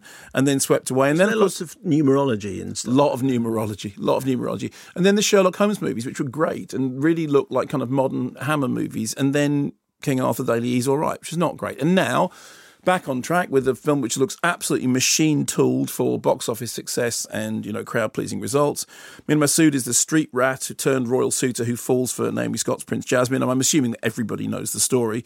Meanwhile, Will Smith plays the genie, who, of course, in the animated version was voiced by, and so much more than voiced by, and we'll talk about that in a minute, by Robin Williams, in something which I think was a kind of a career-defining role for him. It's all very new, it's all very shiny, but it also has a sense of déjà vu. You should see these places. I mean, there's a whole world outside of books and maps. Do you want to? How? Every door is guarded. Who said anything about a door? What are you doing? Sometimes, princess, sometimes you just have to take a risk.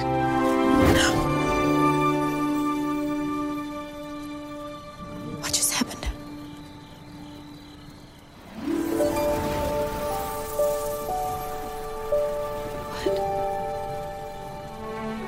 What is this? A magic carpet. Do you trust me? What did you say? Do you trust me?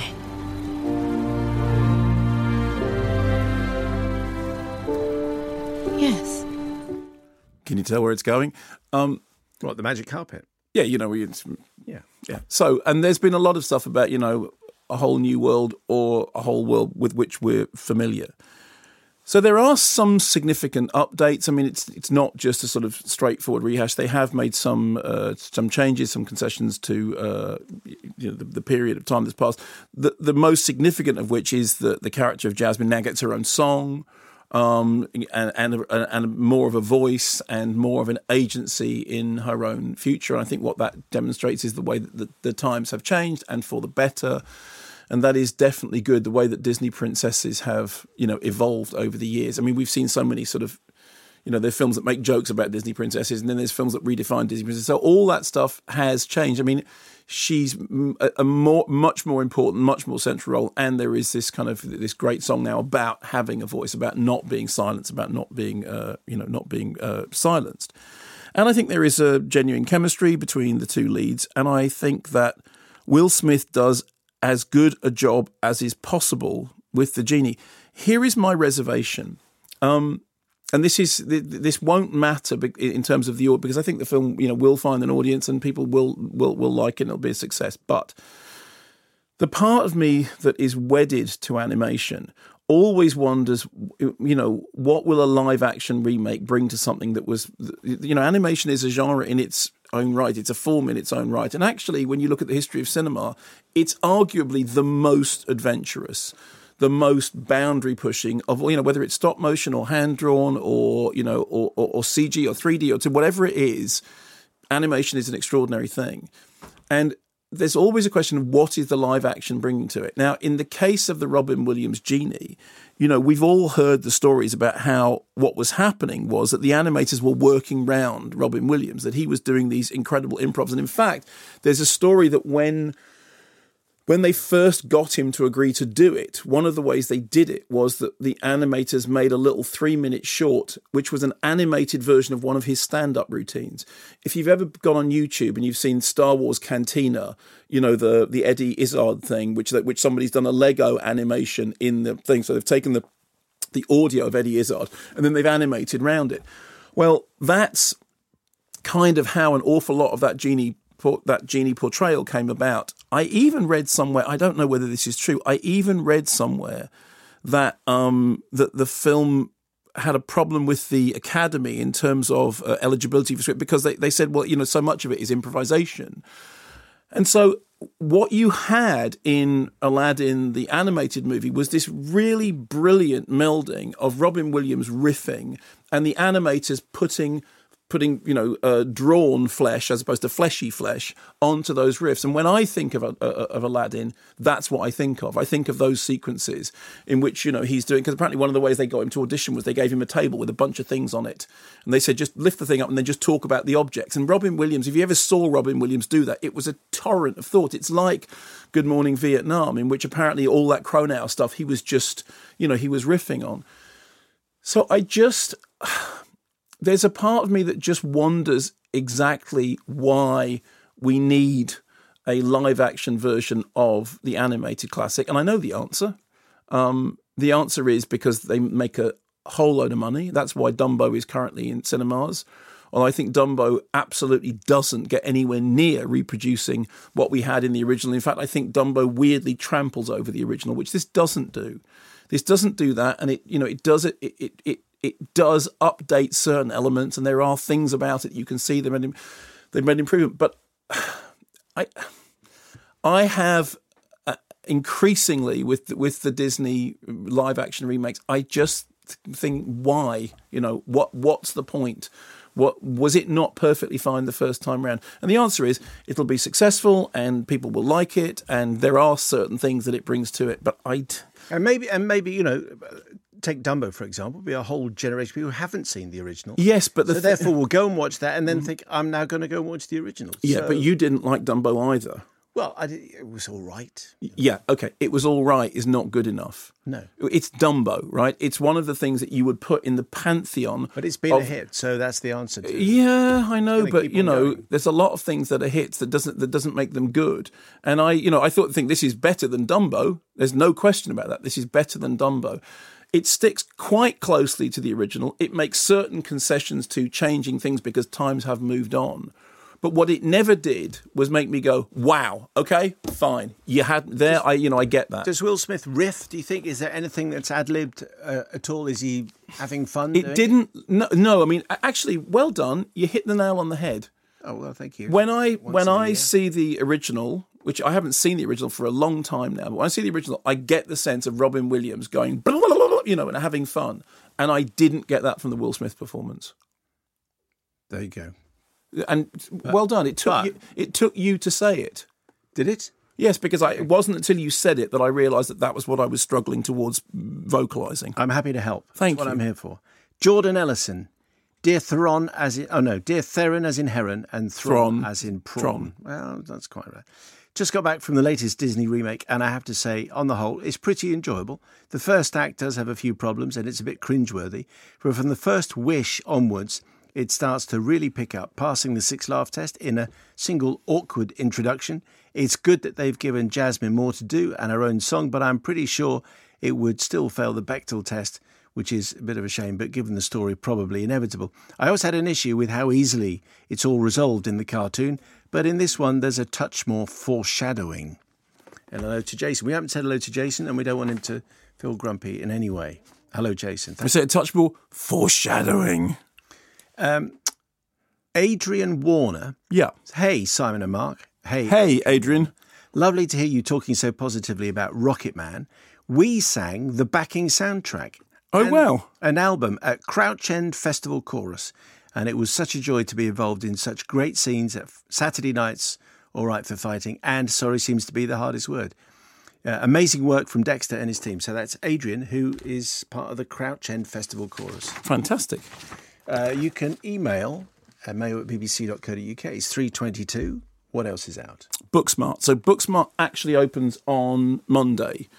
But I'm doing it now. Let's not leave it till then. No, let's not. So Olivia Wilde's feature directorial debut, which has been widely described as super bad for girls, although I have to say that I think that phrase doesn't do it justice at all. So Caitlin Dever and Beanie Feldstein are Amy and Molly. They are straight A high schoolers who have basically avoided fun in order to focus solely on getting good grades, because what they want to do, future's so bright, they've got to wear shades, because what they want to do is to go to good colleges. So they've been very studious, and even the principal at school thinks that they're pushing it in terms of their studiousness. But the reason is because they want to go to good colleges and they want to have successful lives, and they've got great plans for themselves. And then it turns out, as they get toward the end of term, they suddenly realise that other people are also going to the good colleges who have managed to have a good time while they were at school. And it's like, how did we miss this? How did we not realise that it wasn't just that we were focusing on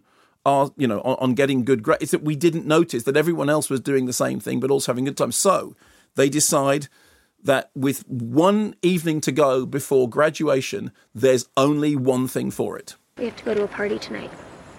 What? Let's go to Nick's party. Are you kidding? No way. Amy, we only have one night left to have studied and partied in high school. Otherwise, we're just gonna be the girls that missed out. We haven't done anything. We haven't broken any rules. Okay. We've broken a lot of rules. One, we have fake IDs. Fake college IDs so we can get into their 24-hour library. Name one person whose life was so much better because they broke a couple of rules. Picasso. He broke art rules. Name a person who broke a real rule. Rosa Parks. Name another Susan B. Anthony. God damn it. See, I think that's really funny. Anyway, so they decide that what they've got to do is they have to go to a party. They have to and there is a big party that's happening that they then are going to have trouble finding. So it's like an evening on. So it's sort of like, there's an into the night structure to it to some extent. And on the surface, that makes you think, okay, well, it's kind of, American Graffiti in that nostalgia thing, but Revenge of the Nerds with something which is behind it. And as I said, it's been talked of as super bad for girls. So I think actually it's much closer to, a sort of teenage version of Bridesmaids, in as much as what it's actually about is it's about enduring friendships, and it's about the power of friendships and the way in which, your best friends mean something to you as you go through a period of change in your life, whether it's going from being single to being married, or whether it's going from college to from high school to college. And what I thought was really good about it was, firstly, I saw the trailer, and I have to say the trailer didn't set me up for it. The trailer looked very much like a kind of, oh, okay, it's just going to be that kind of comedy. And actually what the trailer leaves out, because the trailer has all the kind of the most obvious, slap bang vulgar gags, because that's what it has. But what makes this really enjoyable is that it's got something much more substantial at its centre, that it is disarmingly tender, and it is refreshingly original, and it's not just rehashing or taking old tropes and motifs that you've seen before and just giving them a gender switch. What it's doing is, it is, as I said, very much like a kind of teenage counterpart to Bridesmaids, because what it's about is it's about that bond of friendship. And it's interesting that, like mid-90s, which I think was very underrated, we talked about, didn't even sort of make the top 10, and of course was Felsin's older brother Jonah Hill. It understands the difficulties and the hardships and the universal sort of traumas of childhood, and it has all those things in it. But then it also has the keep the belly laughs coming, slap bang humour, some of which is gross out, some of which is racy, some of which is is tender, and firstly, I laughed pretty much all the way through. I thought it was genuinely funny. Secondly, there is a kind of whip smartness in the way that the screenwriting and the direction balances those elements. Thirdly, great central performances. I did believe that those were two people who have grown up together and who have absolutely got each other's back, but are also realising that their future is, it is American Graffiti. There is that American Graffiti thing about it's the one last night before everything will change and we go sort of separate ways. And also, it's very, it's got very even-handed, and it changes, it breaks a lot of stereotypes. It's very LGBT-friendly. It is something which is, it doesn't make the obvious gags that these kind of movies do about the characters that are in the ensemble cast. In fact, it's very, very even-handed in treating everyone with equal affection. And I think that's one of the things I really like about it, is that it's not judgmental about anyone. It's not a film which has baddies and goodies and cliques and, people that you like, people you don't. It just seems to treat everyone with the same sense of sort of polymorphous affection, which is they're all kids growing up, going through different things. And actually, you scratch the surface, and any one of them have got their own, their own joys and their own fears and their own successes. So it's got all that going on, and it's funny, and it's got gross out humour, and it's got all the stuff that you saw in the trailer. That I thought, okay, that's fine. I agree with you about the trailer. I went to see Woman at War with the good lady ceramicist, her indoors, and the trailer came on. I thought, yeah, exactly. Well, I thought the same thing. The trailer really put me off, and the film I thought was cracking. Lloyd in Crawley, just been to see a preview of Booksmart. I loved it. I'm a 28-year-old male, so you may think I'm slightly outside the target demographic, but don't be too hasty. As a queer nerd who came out of his shell a little late in my development, I really connected to the lead characters, Molly and Amy. Billy Lord deserves praise for absolutely stealing the show as Gigi. What a great comedic performance. I might see it out again when it's available. Matt in London. I've seen Booksmart at 2 preview screenings so far, and not only is it one of my favourite movies I've seen this year, it's one of the most fun, easily passing the 6-laugh test with well-placed situational humour and many laugh-out-loud moments. Wilde's direction is superb, the script and dialogue overall is great, which allows you to buy into the journey that you're being taken on. I urge everyone to see this movie. I hope it reaches the wider audience it deserves. Good. Can I just say, before the news, I just discovered the Aladdin correspondence. Oh, yes. Go ahead. Which I was supposed to read out in the first place. You're rubbish. I am. It was just in the wrong pile. So with apologies to our correspondent on Aladdin, just spool back slightly. Okay. Christy, aged 25, Bronze Year 6 reading certificate, went to an evening screening of Aladdin. It starts off in The Arabian. Oh, no, we're on a pirate ship. And here's Will Smith being Will Smith. Now, don't get me wrong, I love The Fresh Prince. I could watch The Fresh Prince until the monkeys come home, but I signed up for Aladdin. I thought Will Smith tried to put on some kind of weird accent at first, but then he just slipped into his normal, obviously cool self. Yeah, that's right, yes. When early on Jafar behaves horrendously towards Jasmine and tells her that she should be seen and not heard, I was worried about the entire film, especially compounded with Will Smith's initial uncomfortable appearance. As the film continued, it felt like it was just an amalgamation of various other films.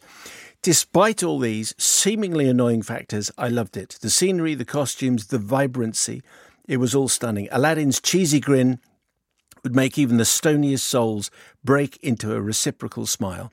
And although Will Smith is very much himself, what's so bad about that? His familiar physical and facial humour is so lovable and giggle-inducing that I just didn't care. Josh T. in Birmingham. After the marketing, such as the first trailer and recent clip of the Prince Ali sequence, I had low expectations, but I was quite impressed with what Guy Ritchie has done here. Fun, fast chase sequences, which reminded me of Indiana Jones, big productions on the songs, fantastic performances, particularly from Mena Massoud and Naomi Scott, and Nassim Pedrad from Saturday Night Live, who played the handmaiden. Will Smith gives the genie a new life, so it's completely different from Robin Williams, much like how Emily Blunt's Mary Poppins is different from Julie Andrews. I am going to see it again. And one more, John Stratton in Northampton. This second come out of an opening night screening of the live action of Aladdin in Northampton. I can't remember the last time I've sat through a movie with a massive grin across my face from start to finish. The casting is inspired. Will Smith carries the Williams legacy perfectly by doing his Fresh Prince of Agrabah shtick as the genie. The two leads, who I'd not seen before, were captivating, real and engaging, and the soundtrack bounces you through the visual spectacle with a combination of familiar and new tracks and cues. This is Disney doing what it does best, fantasy escapism that takes you away from the madness of the real world into a world you wished you live in. Guy Ritchie deserves huge plaudits for pulling together a movie that could have easily damaged a much-loved Disney crown jewel. Okay. John Stratton in Northampton. Thank you. So it's a thumbs up. So in our final half-hour endgame sequence, what do we... I love the way you just did the Freddie Mercury hand up to the thing. Well, that's right. That's the way I am. This time next week, the programme shifts from, instead of being 2 till 4, it goes 3 till 5.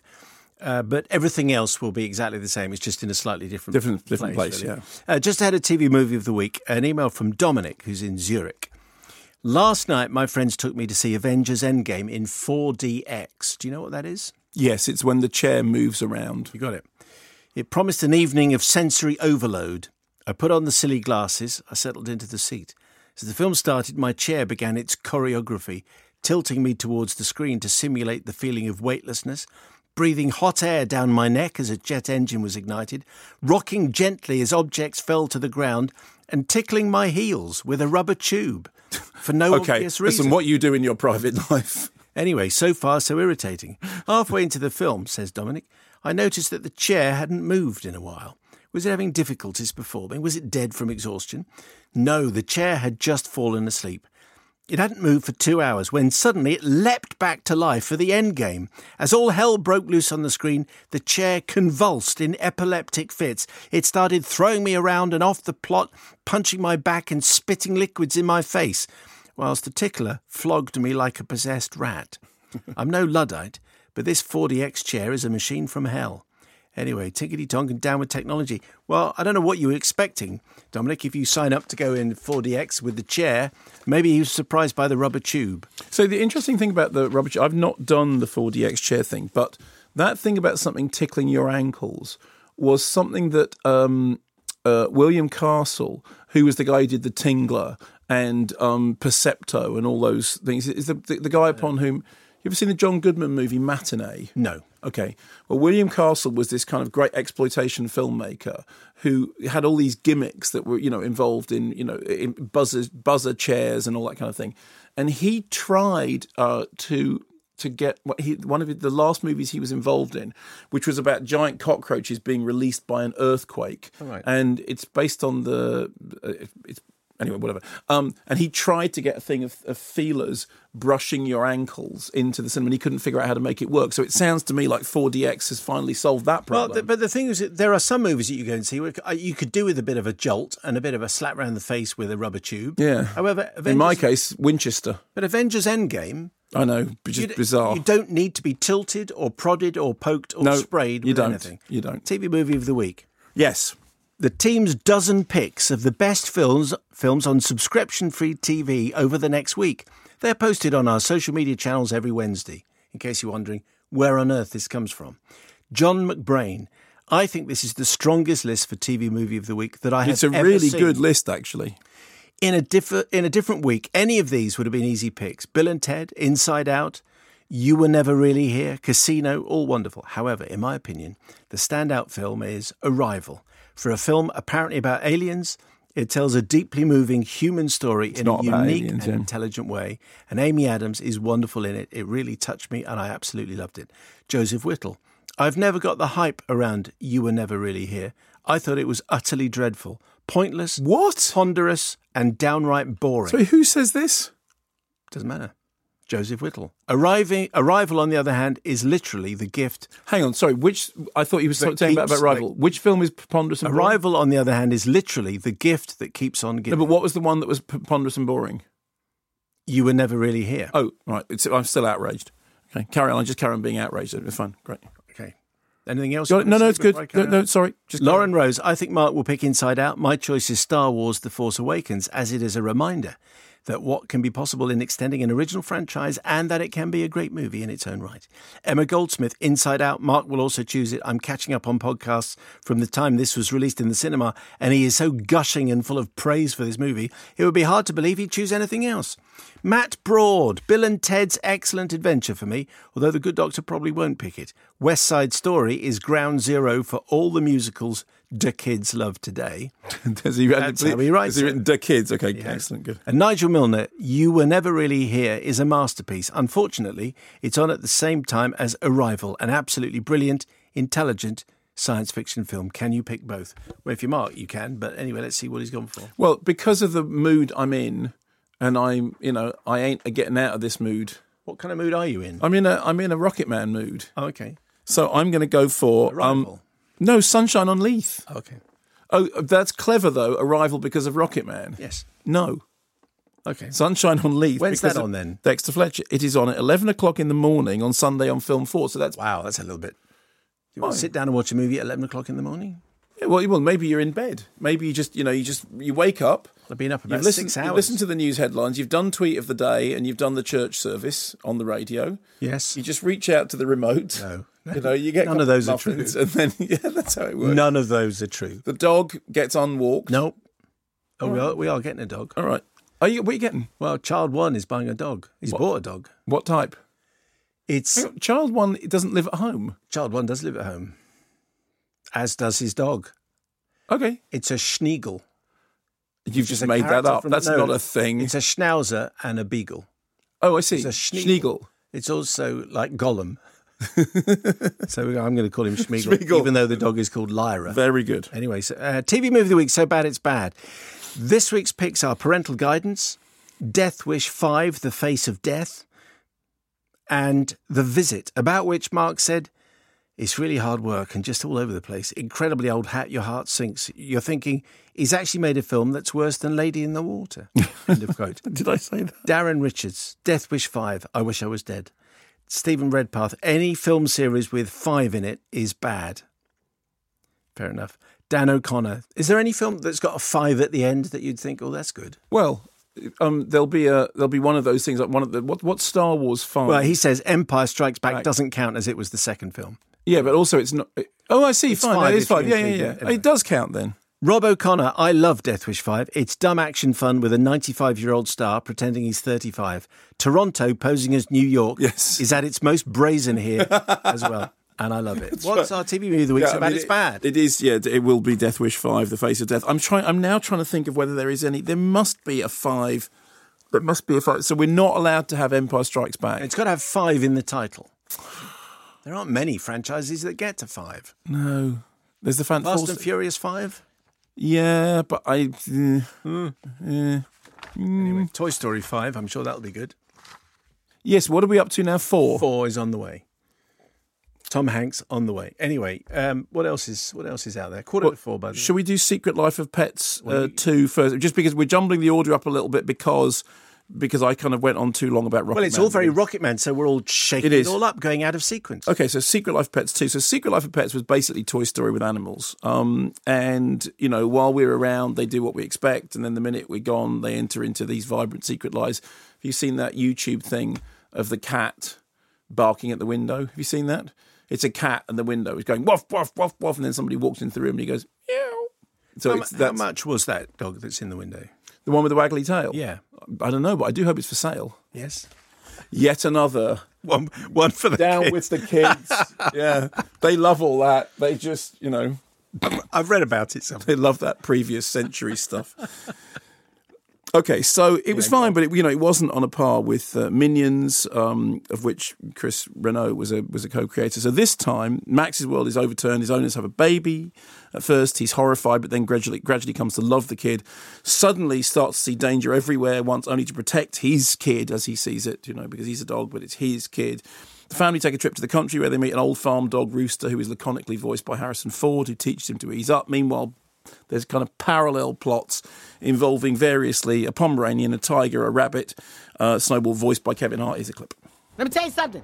Anybody comes in here looking for trouble, oh, well, they gonna meet my partners. I'm talking about Paul and Order. Uh-huh. Okay, well, you do know that your owner is just playing superhero, right? You're just wearing some superhero pajamas. Ha! Tiny dog, you so naive. Point me in the direction of any animal who needs my help and stand back. What? Hell, that blow. What? What? See, I think that's quite funny. I'm not sure whether it kind of comes across entirely on the clip. You sort of have to be watching the thing. Anyway, so Louis C.K. before, now Patton Oswalt for obvious reasons. I generally thought that this was a step up from the original. I thought the original was fine, but I wasn't, I did feel very much like it's just Toy Story with animals. And in the case of this, firstly, the pace, I think, is rather better settled. It's more even. Secondly, the gags felt less derivative and more like they'd found their own feet and their own rhythm and their own beat. So while it's kind of incoherent in terms of, parallel plotting, it was interesting. I was doing that cinema series for BBC 4 and talking about the birth of parallel editing happening with the Great Train Robbery. And then, nowadays we're so used to the idea of two stories going on in parallel, but I've become kind of quite interested by how, and particularly with superhero movies, it's a very big deal. How many, balls can you keep juggling in the air at the same time? In the case of this, it chuckled along, and it's worth staying to the end because it's fun. There's gaggy stuff at the end of the thing, and it was kind of entertaining, and I actually thought that it was better than the first one, which I had failed to get with the first one what was working for people. So I thought this was generally more even and good voice performances. It's not Toy Story and it's not Inside Out and it's not any of those things, but it's a step up, I thought. Simon Clifford on an email. Oh yes, I'm clearly on a different yellow brick road to you guys. I came out of Rocket Man in Wells with a relief it was over. Really? Any film that starts with formation dancing and turns into Grease with better songs doesn't do it for me. Great story, overdone. Well, you know what starts with formation dancing and turns into Grease with better songs? Grease 2. There's always that. There is always that. One more just before you. Okay. Penny Forshaw. After last week's email on food in cinemas, my sister-in-law Frances recalled as a teenager in Glasgow in the 60s working on the meat counter in a Woolworths store. I never knew Woolworths sold meat. There you go. But is that in America? No, that's in Glasgow. That's Glasgow. Is there still a Woolworths in Glasgow in 2016?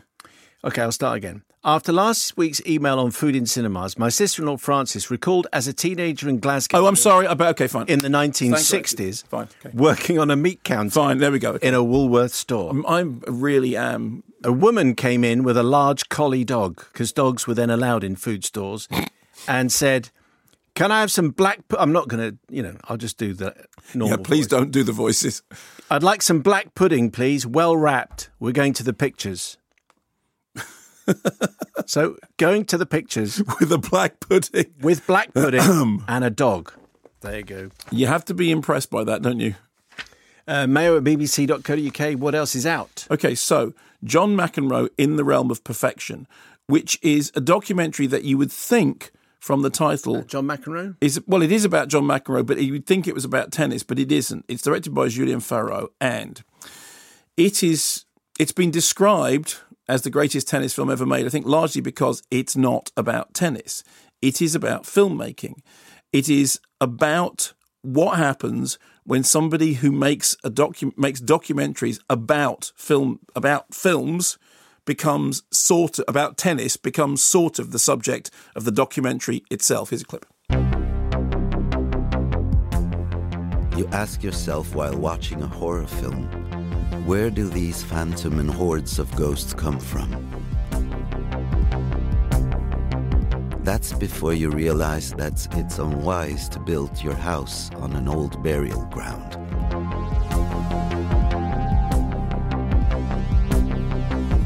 A cemetery of a kind lies hidden underneath the red clay of the Roland-Garros Stadium. It's called La Station Physiologique du Parc des Princes, and it is where Étienne Jules Marais and Georges Demny took their chronophotographic pictures. In other words, what the eyes could not see. The specter of these first forays into capturing movement haunts the films of Gilles de Kermadec. So That's really annoying. No, it's not though. Okay, so Gilles de Kermadec. It's funny because there's a little bit of the undersea world of Jack's Custard in there, isn't there? And there's a little. Do you think he was smoking a Gauloise? I certainly hope so. And drinking a very, very strong coffee with a side order of iced water. Extravagantly French. So Gilles de Kermadec was this filmmaker who was involved in making instructional tennis documentaries. And he realised that if you get somebody to demonstrate a move on camera, they don't actually do it like they do it when they're playing tennis. And so he started shooting actual games to capture the way that real people played. And there was loads of footage, including an inordinate amount of footage of John McEnroe. And what we have here is Julien Farreau going back and looking at the footage of John McEnroe and realising how much there was, and then constructing that into a film that, on the one hand, is about the way in which John McEnroe played tennis. Now, let's be clear. I know nothing about tennis.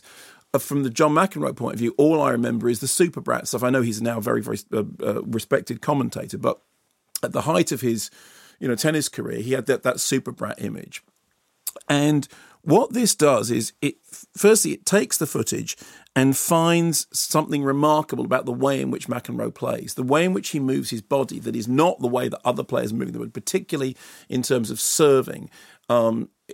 It's hard to explain, but he serves in a way that looks completely different to the way that other people are serving.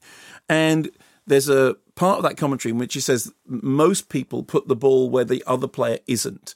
McEnroe puts the ball where the other player can't get, and which is kind of an interest. So from my point of view, I'm fascinated by that. But more importantly, what the film is about is the act of making a film about something, and the idea that when you film something, the thing itself changes. Now, if you look at documentary filmmaking, you go back to Nanook of the North and how much documentary is structured drama, and how much documentary is the idea that actually no documentary is objective. All documentary is a created version of reality. In this, there's a lot of discussion about when you start filming tennis players, it changes what they do. And then what they do is you see courtside footage of the presence of the cameras affecting the players, particularly John McEnroe, who, as we learn through the course of the documentary, is finely attuned to everything that's around him. The documentary talks about the way in which he uses his outbursts of anger and his arguments with the referee are all part of a kind of controlling strategy. Also talks about the fact that, and I never knew this, you might know this, when Tom Hulse was researching the role of Amadeus, he looked at films of John McEnroe. Did you know that? I had no idea. Yeah, well, neither did I. Of course, it makes perfect sense, that idea of the genius who also has a kind of an apparent vulgarity in public. And what's the phrase, I'm a vulgar man, but my music is not. And so as the documentary is looking at that sort of that courtside persona, the thing that we call Superbrat over here, it's actually saying, firstly, what he's doing physically is astonishing. Secondly, what he's doing is being affected by the cameras and by the sound men around him. And then this all moves to the 1984 French Open, which, again, I didn't know anything about, but is a very, very famous thing in his life, which he plays against Ivan Lendl. And apparently it's a very famous match because it's one of those kind of reversal of fortune things. But the documentary uses the structure of making films about tennis to talk about what it means to make a documentary film, what you can capture on film with slow motion and capturing physical motion in a way that you couldn't do before. And that lovely thing about the ghost of the chronographic photography being in the background of all this. And I'm literally halfway through. I'm thinking, this is riveting. This is a film about tennis.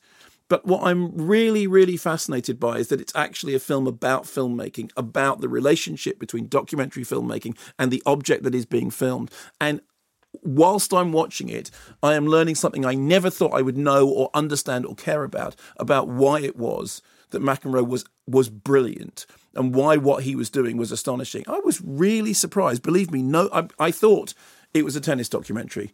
It was so much more. Has it cooperated with it? Is it? It's archive footage. So there's not his. It's basically about that footage. It's about this tranche of footage and what the footage has captured and what capturing the footage meant. Does it have all that electro soundtrack running through it? I quite like that.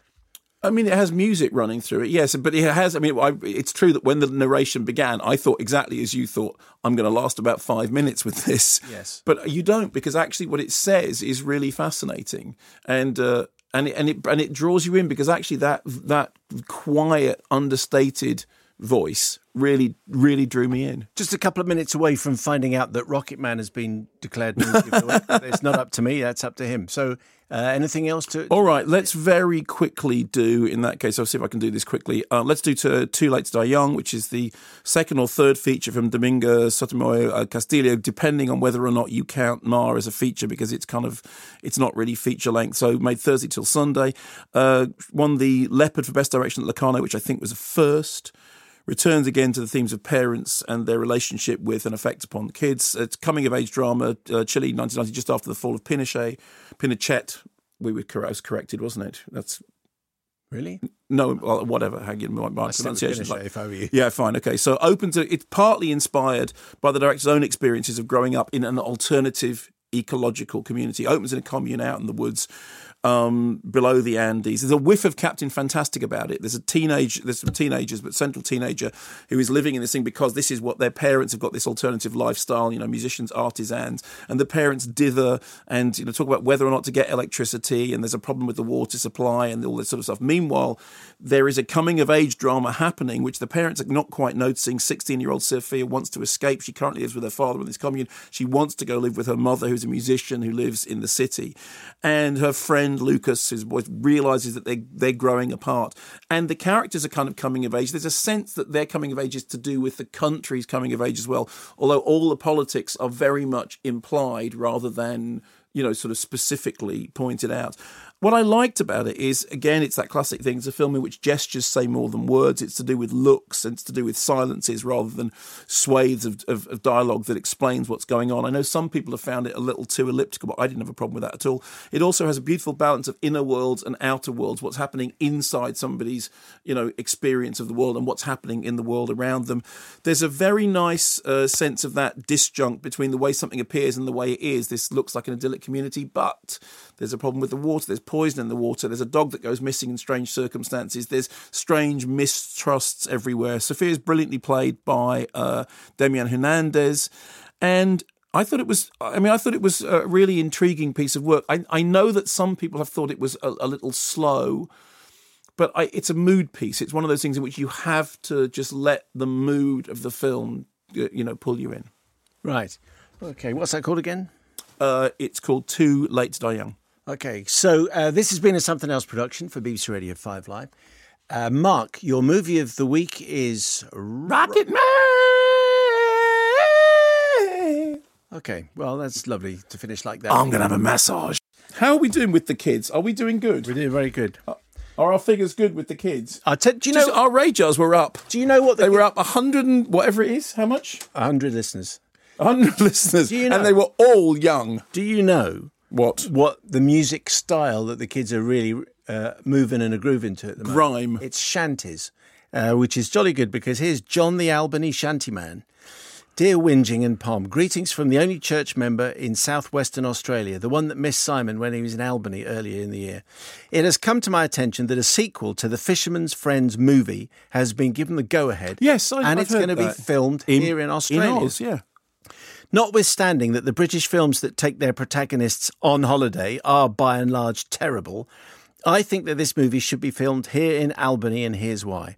As I mentioned before, Albany has become a bit of a movie and TV hotspot, with 3 major Australian movies having been filmed here, along with... But... Sir! Oh, Puppet Master just turned to Sophie and said, Joe, it's cut. Yeah.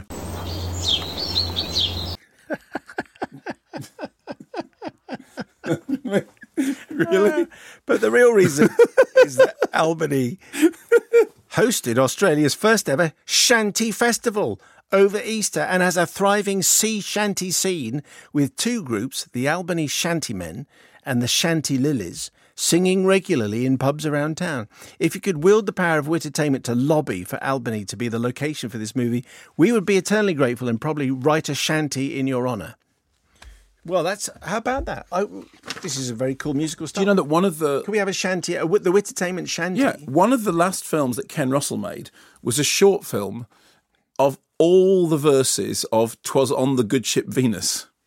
You really should have seen us. Exactly. That's enough before the birdsongometer kicks in. I've never heard of that song anyway. Well, the Ken Russell version had many of the... I mean, apparently there is infinite number of verses to that song. Yeah, it was the rugby club at university. Yeah. What a surprise. Yeah. That well-behaved crowd of mature men. William in Bristol, as a thematic link to the recent email regarding underwater boyfriends and loneliness. This is from last week. Yep. I would like to praise the power of the email section of your programme. I'm a short-term emailer, still learning all the running gags and references. Recently, I had an unexpected gap year thrust upon me due to uni allocation complications. With all my friends heading off on glamorous adventures with almost sinisterly attractive new friends, I've been left somewhat on my own for the time being. This would bring me very low were it not for the fact of the wonderful emails. It's amazing how much listening to total strangers' thoughts and experiences can remind you that the world is not cold and empty, but warm and full of wonderful people. Thank you, William, for a wonderful email. Just before our you've got a little review to do, haven't you? Well, I was just going to mention XY Chelsea, if that's all right with you. Why don't you mention XY Chelsea next? Okay, so I'll just quickly talk about XY Chelsea, if that's all right then. So XY Chelsea is a documentary about Chelsea Manning, and who was in prison from 2010 to whenever it was 2017 for leaking classified information that was then released in unredacted form on WikiLeaks. Everyone knows the background to this. So this was made by British artist filmmaker Tim Hawkins, who apparently started it as a very different project, apparently started it as a project about prisoners who were unfilmable, and wrote to Manning to ask if she would cooperate, and they started corresponding. And then, of course, Obama commuted the sentence. So he's there when the commuting happens, and he's there with the legal team when they find out that Chelsea Manning is going to get out. So the doc has her team getting the news, making arrangements for her to be taken, to follow as she comes out, to be taken to a safe house to decompress, which is a woodland retreat. And this is the first time she's been out after, this lengthy imprisonment. Here's a clip. I could hear the river from prison on a non-windy day because there was the Missouri River right outside the prison itself. Through the tree, if you go beyond the tree line of the prison, there's the river. So, but I haven't heard a stream like this. This is just, it's nice. It's nice to have a stream. It's nice to have leaves, Where would you start the story? What story? Your story. That's a good question. So the film sort of starts its story with Chelsea Manning coming out and then finding her feet, recalling her life inside, which sounds horrendous, and then adjusting to life outside, preparing to face the media, getting a social media profile. XY Chelsea is her Twitter handle. That's where that title comes from. At one point on Twitter, somebody tells her, you should be shot. To which she replies, I was shot for Vogue, which I thought was actually a really good answer. Good. Starts campaigning under the slogan, "We got this." Ends up running for Senate. And, of course, recently held again because, to testify to refusing to testify to a grand jury in relation to the most recent case. And actually the film ends with this suggestion that they're never going to let this go. And actually, of course, recent events have added a particular, ominous air to that particular claim. I think what's the best way to describe the documentary is by what it isn't. It's not the story of WikiLeaks or Julian Assange. Much as I know he wants to be the centre of every story, it's not about him or about WikiLeaks. It's not the story of gender confirmation surgery. It is a story of Chelsea Manning and her identity and who she is and who she's always been and how she got to be the person at the middle of this extraordinary, storm of events. It is the story of, somebody who finds themselves at the centre of something which, yes, they got there, through their own actions. I mean, she talks very much about she had decided that she wanted the information to be out there and the way in which it got out there was a secondary consideration. But it's also, fascinatingly, a portrait of somebody who has been in confinement, coming out into a world which has changed. And I mean, at times it's very heartbreaking. At times it's kind of quite amusing and funny. At times it's always very. I mean, it's funny because we talked about the John McEnroe documentary, which talks about the way in which cameras change the subject. And I thought what I liked about this documentary was it does try to sort of retain a distance to view its subject and the events around her with a non-intrusive eye, but also to give her a voice. And I thought it was a well-made documentary about somebody finding their place in a world from which they were excluded for a very long time. It's called XY Chelsea. Okay, here's an email from Ellie Graham in Stocksfield. Okay. Who is 10 years old. Hello, Ellie. And is a medium-term listener and a first-time emailer. Thank you for writing. Ellie says, I'm writing to inform you about a freaky coincidence that took place during the podcast last week. Freaky coincidences are our favourite. I listen to your podcast at least 3 times a week as I drift off, says Ellie. Yeah, that's another thing. We send people to sleep.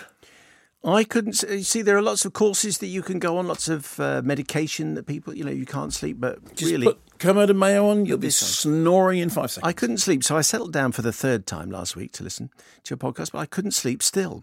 So I got a book out, and it just happened to be the Guinness World Book of Records, or the Guinness Book of World Records. And then this was just, I'd read a page as you started talking about the Guinness World Record book. Slightly different. I finally got an excuse to email you, so I took it. And hello to Jason. Hello. So anyway, Ellie, thank you for waiting for the moment to get in touch, and we appreciate your listening. Thank you very much. Do they still make those books? I mean, do they physically make them anymore? Yeah, absolutely. Because it used to be a thing you would get given them as a Christmas present or a birthday present. It was like a big annual. We talked about this last week. No, I know we did. I haven't forgotten that. Yes. Somebody may not have listened last week. Well, they could all... Previously on Twin Peaks. The 1999 is the bestseller. Yeah, that's the most interesting one, big silver one with me in it. All the others. And is that the one that you're in for the longest ever? That's the one. Anyway, I know the Puppet Master is getting very, very twitchy because why? Because he thinks we've done all this before. Oh, all right, sorry. And also, he loves this particular piece of music.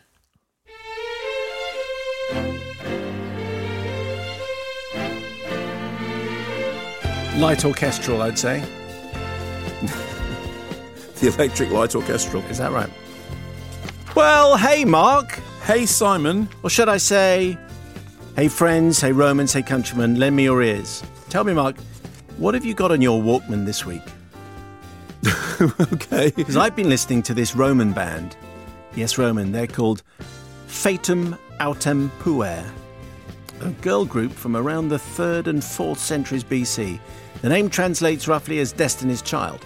When they split up, it was pretty messy. Do you know what band members Michelle Brutus Williamus and Kelly Cassius Rowland said to their fellow bandmate when the band split up in 44 BC? No. A2 Beyoncé.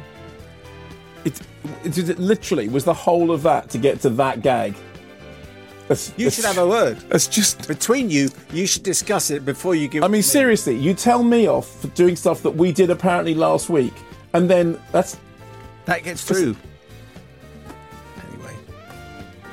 Anyway, all of which indicates the 1970 film version of William Shakespeare's banger Julius Caesar gets a Blu-ray release next week. So will that win the coveted title of DVD of the week, or will Burning, Destroyer, or even Gonks Go Beat? Gonks Go Beat is good. Emerge victorious. Adam S. Leslie. Burning was a revelation for me when I caught it a few weeks ago. A strange, haunting, mesmerising film which doesn't leave you for days after you've seen it. Not quite a thriller, not quite a drama.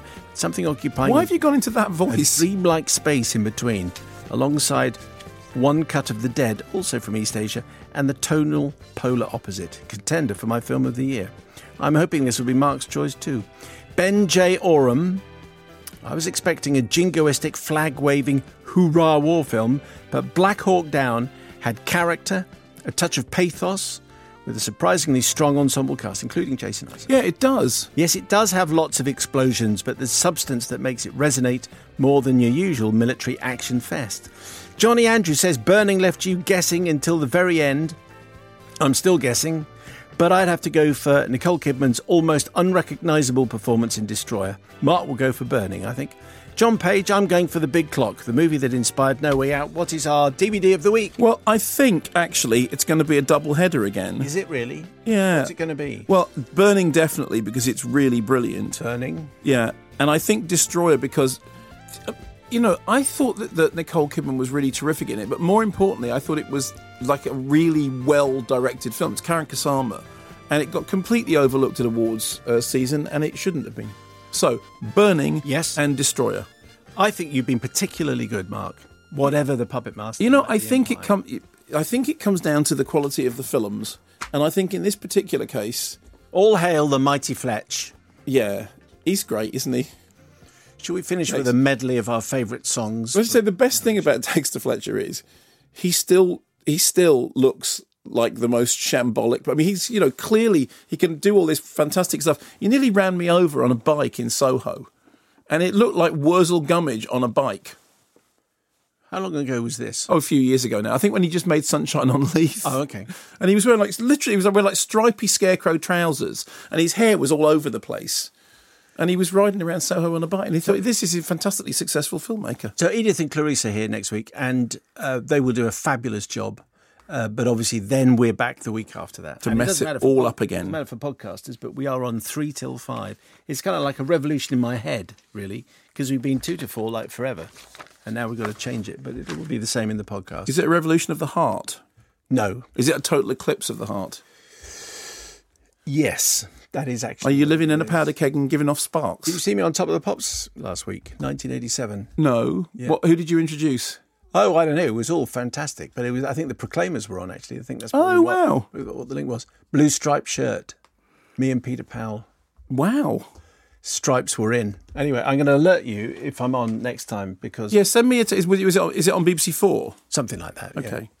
Anyway, thank you very much, Steve, for listening. Thank you very much, Steve, for taking part in the show. You've been great. Are you talking to me? You're talking to me. Are you talking to... No, but are you thanking Have a me... lovely holiday. Are you thanking me for being on the show that's my job? Yes, thank you for contributing. I'll see you tomorrow. Oh, yes, that's right. I'm going to see you tomorrow. Yeah, okay. Do you want to tell them what it is and they'll have to cut it out? Yes. BBC Radio 5 Live.